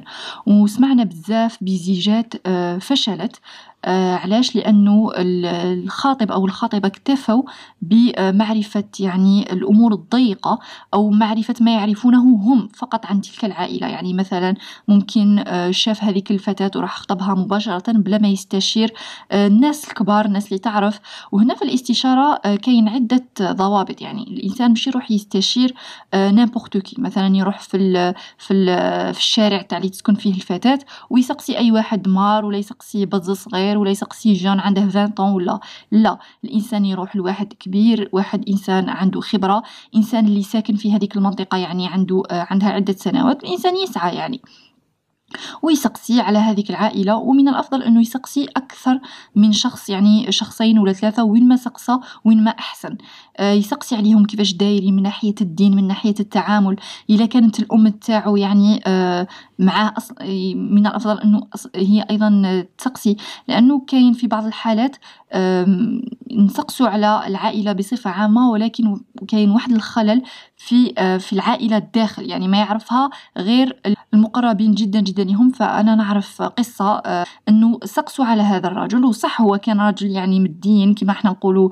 لا ماجوريتي من تسقسي على الإنسان يقولك ما يخطيش الجامع ويصلي وإنسان متقي إلى آخره، ولكن ما سقسوش على الوالدة تاعو. وهنا كان المشكل الكبير، لأن الوالدة تاعو كانت إنسانة يعني متسلطة، وإنسانة يعني في الأخلاق تاعها سيئة بزاف. والجيران تاعها كانوا يعرفوا هذا الأمر، لأنه كانت يعني لما تتدابز مع أولادها وقاع يسمعوا بها قاع الجيران. فلو الإنسان أو فلو الولي تاع هذه الإنسانة اللي مدها لهذا الزوج سقسى فقط الجيران، ما كاش راح يمد بنته إلى عائلة كما هذه.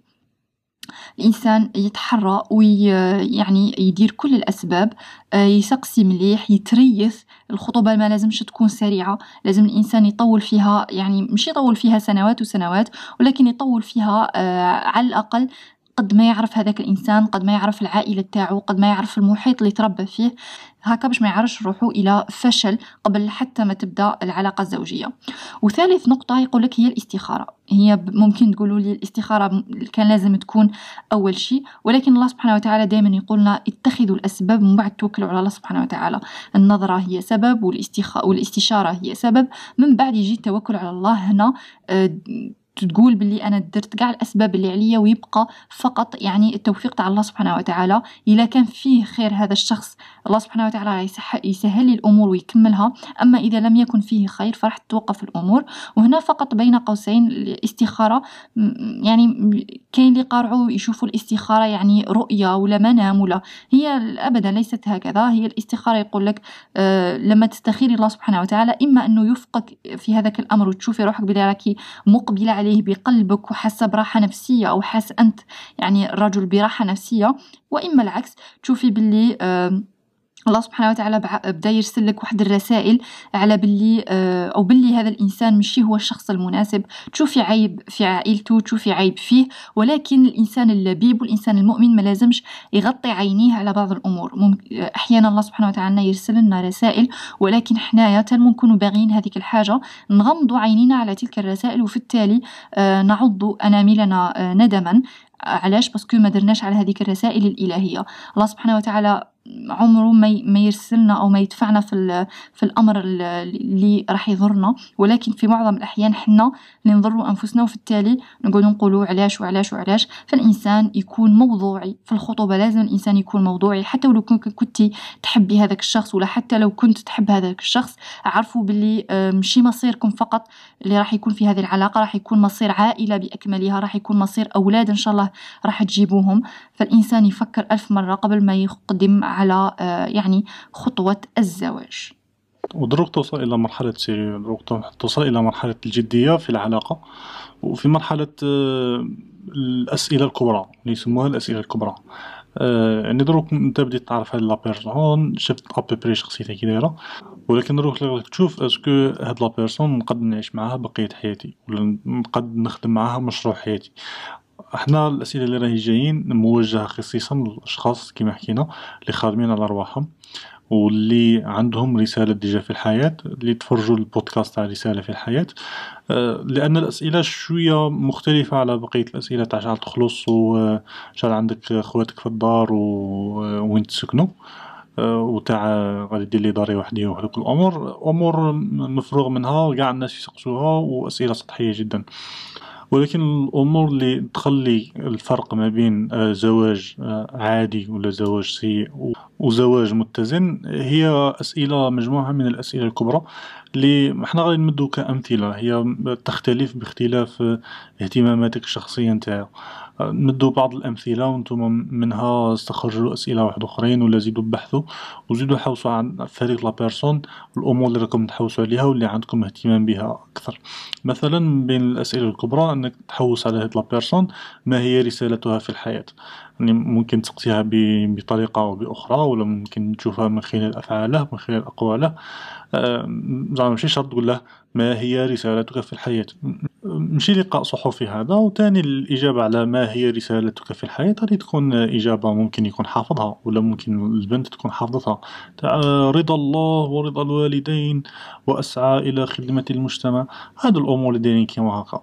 أي أنت تزيد تتعمق شوية، زعما تزيد تسقسي هاديك لا بيرسون تقول لها في النهار شدير ولا في السيمانة شدير، ولا اسكو داخل في مشاريع معينة، اسكو تقرا كتوبة، اسكو عندك اهتمامات بالجانب الفكري، اسكو مطور نفسك في جانب الاطلاع على مش عارف الفلسفي، ولا اذا كان من اهتماماتك الفلسفة. ماشي شرط هاديك لا بيرسون زعما تكون فوتوكوبي تاعك مثلا، ولكنها على الاقل خليها تكون متزنة في اجابتها. هذا ما كان. الا كان قالت لك بلي مثلا انا ما عنديش رساله في الحياه، زعما انا ما مشي مهتمه بهذه الامور، انا انسانه عاديه باغي نعيش حياتي عاديه، هدفي زعما والدي يكونوا راضين عليا ونربي ولادي غايه ونشد داري مثلا، زعما مثلا. هاد لا بيرسون الا كانت راضي بصفاتها الشخصيه وبطموحاتها، يعني ما تزيدش تسقسيها تاع ما هي اهتماماتك بفكر مالك بن نبي. يعني مثلا صايم بالبداية قالت لك بلي ما عنديش اهتمامات بالجانب الفكري. إذا كانت أنت من رسالتك أنك خاصك من بيرسون اللي تساندك في أهدافك وكل شيء، ومشي شرط تقاسمك كل اهتماماتك، فازي بسم الله، زعما بداية مليحة. إلا كانت من اهتماماتك أنك خاصك من بيرسون اللي ديروا مع بعض دي ديبا فيلوزوفيك على مائدة العشاء، فمشي هذه هي لا بيرسون اللي راك تحوس عليها. لي كيسيون يقولهم يكونوا انتيليجون، وقلعوا منهم الحشمة، وقلعوا منهم لي طابو، ومعليش تدخلوا في شوية تاع لي ديبا كيما هاكا مرة على مرة. أمر لا أنصح به إطلاقا هو أمر تاع الاختبارات، ولا تاع باغي نختبر هادي، باغي نختبره إلا كان يهدر مع الشيرات ولا ما يهدرش مع الشيرات. هي تعطي التليفون تاعها لصاحبتها وتقول لها عيطي له، هيا وتشوفه إلا كان زعما يطول معها في الهضرة في التليفون ولا لا. هاد لي تيست هادو لي دايرين كيما هاكا غير يخلقوا مزيد من الشك. إلا كان لا بيرسون هاديك غلطت، مثلا زعما طول نقولوا بلي الشير طول في الهضره مع هذيك الشيره، هي تجي تقول لها فقت لك بلي نتايا تاع شيرات، ممكن زعما في هذيك اللحظه كان لحظه ضعف، ولا ممكن هذا يؤدي الى تغير في النفسيه. تخيلوا العلاقه بيناتهم كيفاش غادي تكون من بعد، اللي راه مراقب. ولا نفس الشيء بالنسبه ليها، زعما تقول لها راني خارجه، يقول لها خرجي، هو يكون عند الباب يتبعها وراهي رايحه كيش تمشى في الطريق منه. يعني ممكن تقع العلاقة في اختبارات اوتوماتيكمون، والثقة كي نقولوا تتفورجا سو تنحت من خلال علاقاتكم مع بعض، من خلال الاختبارات والامتحانات اللي العلاقة غادي تمر بها اوتوماتيكمون، غادي بلا ما تحوسوا على اختبارات، غادي العلاقة تقع في اختبارات. غادي تقعون في اختبارات تاع دراهم، غادي تقعون في اختبارات تاع الناس شي يقولوا عليكم، غادي تقعون في اختبارات تاع مثلا العائلتين ما يتفاهموش، غادي تقعون في اختبارات. إذا كان كنتو عند المسؤولية تتجاوزوا الاختبارات. إلا كان شفتم هذيك لا بيرسون، شفت باللي لاكسيون ولا لا رياكسيون اللي شفتها ما كانتش كيما كنت متوقع، ولا كيما كان هو مصور لي كيفاش غادي تكون لا رياكسيون تاعها في سيتوياسيون كيما هاكا، سوفي تهضروا مع بعضكم بعض قال فوالا انا شا كنت متوقع واش صرا ما فهمتش، ممكن تفهمني. اي لا بيرسون هذيك ممكن تكون عندها اون ريزون ليجيتيم لهذاك الرد الفعل ولا الفعل، كيما ممكن ما يكونش عندها رد. مهم على بال بلي نهضر في واحد الصورة يبانو شوية معقدين، هما مش معقدين، هما معقدين، هما علاقات بشرية، وقال العلاقات البشرية معقدين، قال العلاقات البشرية معقدة. ولكن انت يقلك تكون انتيليجون. هذا ما كاين مجموعة من الأسئلة الكبرى اللي انت مهتم بها تسقسيها. مثلا مرة تسقسيها على ما هي الأنثى بالنسبة لك، أو مثلا تقول له ما هي علاقتك، تشوف زعما علاقتها مع أمها وكل شيء. تنجم منها تستنتج غروسو مودو المرأة بالنسبة ليه شايلة. ولا مثلا تشوف تقديسه لعلاقتها مع أمه، مع الوالدة تاعها. اسكو ممكن يظلمها هي على حساب والدته مثلا، أو مثلا بره بوالدته سي في إطار شرعي مليح شباب وإنسان متزن. و كي تكون أمه على حق يقول راهي على حق، كي تكون أمه غالطة يقول راهي غالطة مثلا. ممكن هذا تاني كريتير مليح. نفس الشيء بالنسبة للمرأة، شوفها في الانفيرونمون تاعها. اسكو في دارهم الرجل هو اللي يحكم ولا المرأة هي اللي تحكم؟ في بعض العائلات كاين المرأة هي اللي تحكم. وشوفها هي هل تتوقع أنها في الدار هي تكون حاكمة والمرأة تكون حاكمة. وشوف أنت بالنسبة ليك هل هذا كريتير تقدر تعيش معاه ولا ما تقدرش تعيش معاه. وهي رايحة كيما قال. يعني العلاقة هذه لازم تبدأ في علاقة سيريوز، لازم تخطونا من الحياة الرومانسية والحياة الوردية والحب، وهذاك الحب الأفلاطوني الوردي اللي ما عندهش وجود قبل الزواج. إنما حقيقة الحب الحقيقي يكون بعد الزواج، وهو حب اللي يكون فيه تضحية، واللي يكون فيه تقبل الآخر تقبل تام، واللي يكون فيه تسامح، واللي يكون فيه مودة ورحمة. الله سبحانه وتعالى علاش خير كلمة تاع مودة وما خيرش كلمة حب؟ باسكو المودة هو الحب العاقل، ماشي الحب الأعمى هذاك اللي فيه مرض. أحيانا بنادم قاع نسمعو هذيك تاع حبيبي حبيبي ودالي عقلي وحبيبي مش عارف شا، ولا هذاك بنادم تاع وهذوك بون. هي ترسخت في عقول الغاشي من خلال لا ميديا، واللي حكينا عليها في الحلقة الأولى وفي الحلقة تاع البونus بلي لا ميديا ديرنا لا تيرو دو كولتيفاسيون، يعني التثقيف الجماعي ولا توجيه الرأي العام. وغرست في بالنا بلي الحب هو الحب اللي فيه القلب يتقطع والبنادم يمرض لو كان حبيبه يمرض. و بون كاين حب اللي داير كيما هكا بصح، ما كاين حب مرضي تاع بنادم لو كان يروح حبيبه هذاك ولا مش عارف شي يصرى له ولا يزعف عليه، هو يمرض ويدبرس ويدخل في ديبرسيون. وما كاش اللي ينجم يخرج من ديك لا ديبرسيون، ينجم يروح يبدا يدير صالح مشي ملاح يخبطها ويدير هذيك الامور اللي على بالنا بهم كاع. هذا حب مرضي، هذا اللي الله سبحانه وتعالى ما يبغيش، واللي على بها الله سبحانه وتعالى خير كلمة مودة، لأنها حب عاقل، فيها عقل متعقل. طيب يكونوا أذكياء جماعة. صح جدا دكتور. وأصلا يعني هذا النوع من الحب يقولوا له التعلق المرضي، اللي أصلا ما نبناش على أسس يعني مليحة. وهذا يدخل في الاختيار العاطفي اللي كنا حكينا عليه يعني من قبيلة، وقلنا باللي راح نزيد نفصله في هذه النقطة. كاين ناس تختار الشريك تاعها فقط على أساس العاطفة، بلا ما تدير يعني بلا ما تدير حساب للفروقات الاجتماعية، للفروقات الثقافية والفكرية، الفروقات الأسرية. وهذه كلها من بعد راح تخلق يعني مشاكل كبيرة في الكوبل، لأنه الحب اللي يمشي قائم على أساس صحيح اللي هو رضا الله سبحانه وتعالى مستحيل أنه يكمل. ممكن أنه هذاك الإنسان يدير عفسة مش مليحة لهذاك الإنسان، وممكن أنهم يعني عند أول اختبار يقع هذاك الحب وكل شيء يتفركد. فالإنسان لازم يكون متعقل، لازم العاطفة مليحة مش مليحة، العاطفة هي جمال الحياة، هي رونق الحياة.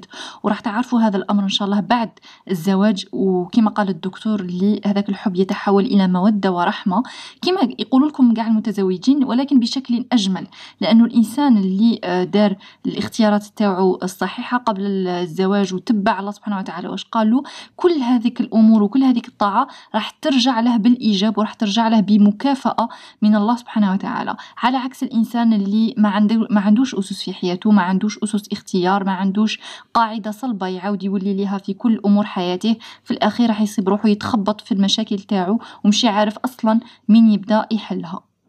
الآن نمر إلى التوافق الفكري والثقافي. وصلتنا أسئلة من طرف المتابعين تاعنا، واحدة تقول أنها طالبة جامعية مثلا، أو واحدة تقول بلي أنا عاملة ومستواي الفكري والثقافي يعني نبغي نقرأ كتوبة، عندي مستوى معين من الثقافة، ولكن تلاقت مع شخص اللي هو محدود الثقافة ولا محدود العلم، ما يحبش يبحث بزاف، ما يحبش يهبل راسه بهذه الأمور. خلينا نعيشوا كما عاشوا والدينا، وخلينا من هذه الأمور العميقة والفلسفة اللي ما عندها حتى فايدة. فإنسانة كما هذه اللي تلاقت مع إنسان كما هذا، ولا العكس يعني إنسان مثقف تلاقى مع إنسانة كما احنا نقولوا عادية، كيفاش يتصرفوا في هذا الأمر؟ بالنسبة لي يعني من وجهة نظر شخصية، وهذه تبقى يعني وجهة نظر شخصية، إنسانة كما هذه ما تقدرش تتعايش مع هذا الإنسان. يعني من النهار الأول خصها تدير الحدود وتعرف ما لها وما عليها. إنسانة كما هذه مستحيل أنها تكمل مع شخص كما هذا، لأنه ممكن في البداية يكون إعجاب، بالك تكون معجبة بشخصيته، تكون معجبة بأمر معين فيه، تكون متوافقة معه في أمر معين، ولكن الأمور اللي راح تمشي بعد الزواج واللي راح تمشي العلاقة بس بعد الزواج هي أمور مشي فقط في تاع الأكل والشرب، ولا بالعكس راح يكونوا 24 ساعة في رحبة. يعني على الأقل لازم يكون عندهم اهتمامات ثنائية، لازم يكون عندهم توافق فكري، مش هي تهدر على كتاب وهو يهدر لها مثلا على أمور حياتية، على البطاطا والبصل، ولا يعني هذا أمور مش عيب، ولكن كل واحد يعرف هو واش يقدر. هذا الإنسان ممكن أنه يصيب وحدة توافقه في الاهتمامات تاعو، ولكن أنا كشخص خدمت على روحي وتعبت على روحي، ما نتنازلش على الأمور اللي أنا تعبت عليهم. نقارع الله سبحانه وتعالى أكيد راح يرزقني بشخص عنده نفس اهتماماتي، واللي ممكن ندير معاه كوبل على ما نقولوش ناجح، لأنه النجاح هذا نسبي، ولكن نقولوا كوبل متزن ويرضى عليه الله سبحانه وتعالى.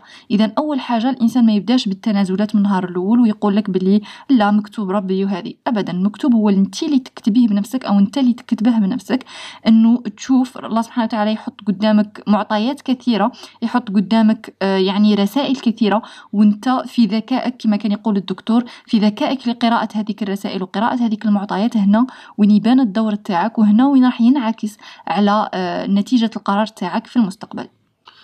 وبالتأكيد ما نجموش نتكلموا على العلاقة الزوجية وعلى علاقة الخطيبين والتفاهم الفكري وكل شيء بدون ما نتكلموا على واحد من أهم أنواع التفاهم اللي هو التفاهم المادي، الدراهم. يعني من بين الأسئلة اللي وصلت سؤال تاع وحدة راهي في علاقة خطوبة، هي واحد اللي مازال لحد الآن يتيديون ويخطط باش يخرج يقرأ في الخارج.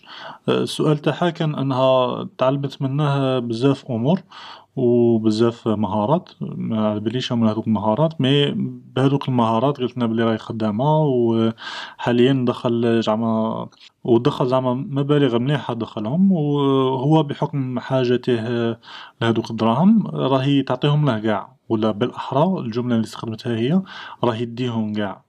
وهي في بعض الأحيان تلقى روحها محتاجة للدراهم، تشعر بالحرج من أنها تطلب دراهم ومشي عارفة كيفاش تكون العلاقة تاعها معه في إطار الدراهم دروك. هي قالت لنا بلي تعلمت من عنده الأمور اللي تخدم بها، وفي التالي هو اللي راه يدي الدراهم، بورتون هي اللي راه تخدم. هذا واحد من بين القصص، على الأقل هادو راهم يبانوا شبه متفاهمين او مازال في بداية العلاقة. لكن كاين علاقات مبنية كيما هكا اللي قاع حياة المتزوجين ودراهمه مخلطين بدراهمها، وفي زوج يصرفوا وفي زوج معدودين باللي راهم يصرفوا على الدار. في القوامة في بداية البودكاست تكلمنا على قضية النفقة، وقلنا بلي غادي نزيدو نديطايو فيها، درو غادي نديطايو غاية في قضية الدراهم في العلاقة من بين الرجل والمرأة. انت عزيزي الشاب المتزوج حاليا الساعي لأن تكون منفقا على بيتك، دراهمك اللي تدخلهم هادوك هما اللي تصرفهم على الدار، نقطة إلى السطر. انت تجيب الماكلة، نتكلم على الأساسيات صح. إلا كان الكريا انت تخلص كريا، الماء والضوء والغاز انت اللي تخلصهم، الخبز والحليب انت اللي تخلصهم، الماكلة الأساسية تاع الدار انت اللي تجيبها، الأثاث تاع الدار الأساسي انت اللي تأثاه، أي خدمة واحدة أخرى في الدار انت اللي ديرها، إلا كان اللوطو انت اللي تخدمها كي تخسر انت اللي تخلص عليها ليسونس. الأمور الأساسية اللي حياتكم ما تمشاش بدونها. خلاص. إلا قلكم ديروا كيما هكا في بداية العلاقة سي ان سوجي بارمي لي سوجي طابو. هذا احنا عندنا لو سوجي تاع الدراهم في نفس مستوى سوجي تاع لا ريلاسيون سيكسويال ما بين الزوجين. ما يحكوش عليها كاع، ما يحكوش كاع على لي ديتاي تاعها ولا كيفاش شيء ينتظروا كمسؤولية من الطرفين وك كي نقولوا حقوق وواجبات لكل طرف. انت كرجل مسؤوليتك تصرف كذا كذا كذا، لازمكم تتفاهموا عليها باللي انا نصرف في هذه المجالات. اي مجال واحد اخر تاع عقلاش في الدار تاع امور عندها علاقه بالزينه ولا تاع امور مرا راهي باغيتها اللي يمشي هي من الامور الاساسيه مثلا، زعما اذا كان تفاهمتوا باللي المراه ديرها من حر مالها ديره، اذا كان المراه ماشي خدامه ما عندهاش مداخيل تتفاهموا على نسبه معينه تاع امور هذه وانت تنجموا تصرفوها وانت تنجموا ما تصرفوهاش، شعال تنجموا تصبروا على مثلا صالون مازال ما بدلتوش مثلا. هذه الامور ديال كيما بصح لازم مفاهمه. المراه ما يقلهاش تحس باللي راهي مضطهده في العلاقه اذا كانت تخدم والراجل يدي دراهمها، ويقلها تعرف باللي هذوك الدراهم اللي راهي تديهم اما تعدهم على انهم دين راهي مدتهم له دين ومن بعد هو يردهم، أو تعدهم على أنهم هدية تعطي له دراهم هدية مساعدة مساندة، أو تعدهم صدقة في قلبها اللي كان راهي تعدهم صدقة وهي مأجورة على كل حال. زعما ما شاء الله إذا الواحد أخلص النية وكان مليح مع ربي يؤجر في كل الحالات هادو. ولكن تبقى العلاقة مع البني آدم دروك الله سبحانه وتعالى حتى في الآخرة يحاسب البني آدم في الذنوب تاعهم تاع بينهم وبين ربي، يحاسبهم وحدهم ومن بعد يحاسبهم قبلها يحاسبهم على الأمور بينهم وبين بنادم واحد آخر في المظالم، صح. لهذا العلاقة ما بين بشريين مهما كانت نسبة العلاقة بيناتهم أب وابنه ولا زوج وزوجته ولا أم وابنها إلى آخره، لازم تكون في الدراهم دايرة كيما هكا. قال حقي ها وراه واجبي ها وين يبدا، حقك ها وراه واجبك ها وين يبدا. إذا مثلا في هاد لا سيتوياسيون كيما قلنا إذا كانت تعتبر هادو الدراهم هدية تعتبرهم هدية وتنجم تحبس الهدية في نابورت كال مومون راهي باغية. إلا كانت تعتبرهم مساعدة دير الحسابات تاع قاع اش راهي صارفة من قبل مثلا شحال راه متسلف عليها، وتقول له باللي سامحني مع كل احترامي لعلاقتنا كل شيء، أنا هذا بالنسبة لي مبلغ راني نعاونك به، نهار اللي يفتح ربي وتقد تردهم زعما ماذا بيا تردهم باسكو هادو حقي مثلا بكل روح رياضية وبكل أريحية، وهذا من حقوق البشر. إذا كان ما قدرتوش تتفاهموا عليها من الخطرة الأولى معليش تفاهموا عليها غير بشوية يعني ماشي مليح لو كان حاجة كيما هذه تؤدي إلى انقطاع العلاقة، لأن المجتمع قاع عنده فهم مخلوط ومغلوط على العلاقة ما بين الرجل والمرأة في قضية الدراهم. تسمى بالنسبة لي على الأقل ماشي أمر اللي على جال ما تفهمتوش من أول ديسكوسيون تكملوا العلاقة، لا ديروا عدة محاولات، محاولة الأولى الزوجة الثالثة. إذا كان الإنسان واحد من الطرفين متعنت في قضية الدراهم ويعتبر باللي قاع الدراهم اللي يدخلوا للدار تاعه، أو بالنسبة للمرأة مثلا نشوف باللي الراجل ما عندهاش محتت ورغم أنها محتت مش قابلة أنها تعاون بكل روح رياضية وتعتبر باللي راهي تنفق عليه وتبدأ تعايره بهذا الأمر، فهذا زعما نذير خطر في العلاقة. دو بريفيرونس تيفيتو علاقة دايرة كيما هاكا مبنية على أساس ضعيف جدا. ولكن الخطوط العريضة راهي باينة، النفقة عليك عزيزي الرجل، المرأة اللي قالك نديسيدي غاية على دراهمك كيش راكي باغي تصرف فيها. كاين بزاف ناس راهم يسقسونا على الخطوبة، الضوابط تاعها، يعني كل هذه الأمور اللي كنا ذكرناها قبل، كيفاش تسقسيه، المكان اللي راح تسقسي فيه، يعني العلاقة كيفاش راح تكون، اسكو عن طريق الهاتف، اسكو عن طريق الفيسبوك، اسكو راح تتلاقوا. فاحنا بحثنا يعني وشفنا الفقهاء شي يقولوا. كاين امور عامه نعرفوهم اللي هما مثلا انه الخطيب والخطيبه يلتقوا بوجود المحرم، سواء كان الاخ تاعها ولا الاب تاعها ولا حتى الوالده تاعها، ولكن ما يلتقوش في خلوه، يعني هذا امر مفروغ منه.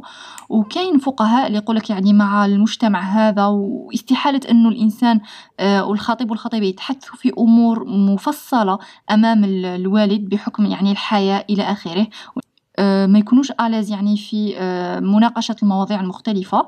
فالإنسان يعني لازم يكون واقعي، وحتى الفقهاء يقول لك باللي يعني الحديث في الهاتف بعلم الأب والأم، يعني الأب تاع الفتاة على باله باللي راه يتكلم الخطيب في الهاتف، والأم تاعها أيضا على بالها، ولكن تبقى في الحدود الشرعية. يعني ما لازمش أو يتخطوا بعض الخطوط الحمراء اللي ستؤدي إلى ما لا يحمد عقباه. أيضا اللقاءات يقول لك ما فيش مشكل أنه يعني الخطيبين يتلاقوا، ولكن يقول لك أيضا بوجود المحرم.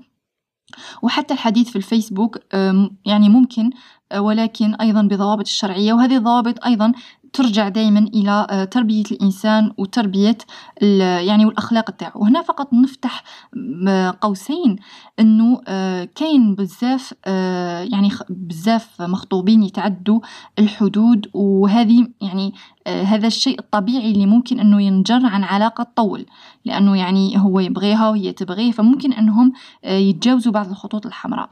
هنا نتحدث مع الفتاة، بما أنه أنا نتوجه للفتاة يعني بشكل خاص. علاقتك مع الخطيب هذا لازم تعرفي باللي هي علاقة فقط في حدود الوعد بالزواج وليس زواجا. لازم تعرفي باللي هنا حتى الشرع ما يحميكش، لأنه ما كاش حاجة قدام الله سبحانه وتعالى وقدام عباده باللي راكي الزوجة تاع هذا الرجل، وممكن يقول لك أي حاجة، أو ممكن يعني يدير معك أي حاجة. هنا لازم انتيا تكوني واقفة على نفسك، حتى ولو لم يكن خوفا من الله سبحانه وتعالى. خاطرش كاين ناس تقول لهم بلي يعني خوف الله لازم يكون عندك خوف الله في قلبك، لازم ما تتعديش بعض الأمور لأنه ربي ما يبغيش. ممكن تقولك بلي لا، ربي غفور رحيم وانا هذا راح يكون زوجي في يوم من الأيام. أنا نجيبها لك من منطلق الحفاظ على نفسك، الحفاظ على نفسك بالدرجة الأولى، لأنه كاين بزاف خطوبات داموا سنوات وسنوات. نعرف ناس خطبوا 3 سنوات 4 سنوات 7 سنوات، وفي الأخير لم تنتهي الخطوبة بزواج، وكل واحد راح في حاله. ولكن هنايا شكون راح يبقى الخاسر الوحيد؟ انتي، فقط أنت. يعني لو خليتي هذا الإنسان يتجاوز بعض الحدود معاه أو معك، راح تندمي بزاف، لأنك أنت لم تحافظين على نفسك. هذه يعني في لي بيغ دي كا، نحكو هنايا على أمور يعني توصل حتى لفقدان العذرية. ولكن قبلها كاين تجاوزات تحدث حتى في الحديث. يعني ممكن النهار الأول يحكي معك عادي، نهار الزوج، نهار الثالث، نهار الرابع ممكن أنه يدخلك في أمور معينة، يعني أمور راكم عارفين على واش راني نحكي. فأنتي اللي لازم تديري هذه الحدود وتفهميه باللي العلاقة تاعنا ما تسمحلناش باش نحكو في هذه الأمور. أنا سمحت لك باش نحكي معك في الهاتف، أو سمحت باش نحكي معك في يعني في مواقع التواصل الاجتماعي، ولكن هنا عندنا هدف معين اللي هو نتعرفوا على بعض أكثر، ويعني نزيدوا نطوروا علاقتنا أكثر ونتعمقوا في العلاقة أكثر، مشي على جال هذه الأمور. دائما الإنسان يشوفها من هذا الجانب، أنه لو تسرعت في هذه الأمور ممكن لما نتزوج يعني الله سبحانه وتعالى يعاقبني أنه ينزع البركة من العلاقة تاعي. فنصبر في هذاك الوقت، نصبر ويعني نلها في أمور أكثر أهمية، ونعرف بهذه الأمور راهي جاية مع الوقت، وراح تكون أجمل وأحلى وأروع بعد الزواج. اوكي صاي، دروك في نهاية الحلقة راكم وصلتوا معنا إلى بلايص بعاد بزاف. في النهاية واحدة من النتائج اللي نخرج بها أنه سي طري فاسيل باش تلقى الشخص المناسب 100%. نيشان بزاف. لا العكس، بالنسبة للناس اللي ما راهيش تبع كاع. ودخلنا في واحد لازون ضبابية شوية، حكينا على الشرع بلي خل بزاف أمور في العلاقة الزوجية وفي التعارف في الخطوبة عندها علاقة بالعرف، وشفنا زعما بلي تغير العلاقات المجتمعية ولا تغير المجتمع كيما فيسبوك اللي مكاش كاين بكري وتليفون، يعني ما كانش كيفاش تهرب منها. لازم تستغلها في امور ايجابيه للتعارف وكل شيء باش تعرف لا بيرسون هذه كي دايره. لازم تكون انتيليجون، ولكن في نهايه المطاف ما كانش حتى طريقه فيابل 100% باش تلقى لا بون بيرسون ولا باش تلقاي لا بون بيرسون. شخص مناسب 100% ما كاش. ولازم تعرف أن مهما كنت ذكي ومهما كنت لاعبها تأخذ بالأسباب ومهما كنت تسقسي الغاشي وتتخذ هاكا تقرا كتوبا وتشوف زعما الناس شي يقولوا في العلاقات وكيفاش تعرف هذيك لا بيرسون اللي كان مليحة ولا مش، مهما دير لي زيفور غادي في نهاية المطاف الله سبحانه وتعالى شي يكتب لك هذا ما كان. يعني ممكن تتخذ انت كل الأسباب، في التالي الله سبحانه وتعالى باغي يعلمك درس ولا باغي يفوتك بكاش اكسبيريونس باش تزيد تستفاد، ولا انت لازم لك تحسن النية هذا ما كان. وكي تتخذ كل الأسباب اللي تقد عليها لازم النتيجة اللي تجي ما تتنرفاش من روحك، على الأقل زعما ما تتنرفاش من روحك وتشوف روحك تعاود تريفيزي روحك، بالك نيتك ما كانتش نيشان، بالك الانطلاقة اللي انطلقت منها ما كانتش نيشان. والبنادم ما يحبش باسكو الحياة ما تحبش وانت ما تحبش مهما كانت الاكسبيريونس تاعك مليحة ولا مش مليحة. إلا كانت مليحة اسعى دائما إلى تطويرها أكثر، إذا كانت مش مليحة اسعى إلى صنع تجربة مليحة. مكاش عصا سحرية توريلك كيفاش تخير فتاة الأحلام ولا كيفاش تخيري فارس الأحلام، ولكن كاين لي غروند لين. الله سبحانه وتعالى والرسول صلى الله عليه وسلم وراونا بزاف قصص في السيرة وفي الأحاديث على لي غروند لين اللي بها تتمشى العلاقات البشرية. وحنا سينا في هذا المقام أن نحاول نبسطوها بطريقة مختصرة. إذا أصبنا فهو من توفيق الله سبحانه وتعالى، وإذا أخطأنا فمنا ومن الشيطان. نتلاقاو في الحلقة القادمة إن شاء الله. نمشي غير واحد وتزوج وين غادي نتكلموا على تفاصيل الزواج، كيفاش تنظم العرس تاعك، ونعطوكم فيشي جدول اللي يعاوننا حنايا رانا موجدينه فيه قاع التفاصيل تاع الزواج. وكالعادة كما مسق صلى الله عليه وسلم قالوا له من أحب الناس إليك قال لهم عائشة. السلام عليكم. الحب وقصصه التي لا تنتهي، ورحلة بحثنا عن شريك العمر. كيف يمكن أن يكون الزواج مملكة قلبين وروحين جمعهما القدر فتآلفا وسكنا إلى بعضهما؟ كيف تراه يكون الاختيار؟ هل هناك قواعد علينا اتباعها كي لا نصطم في الحب وكي لا نتألم؟ هل فعلا كما يقولون الزواج قدر محتوم لا يد لنا فيه؟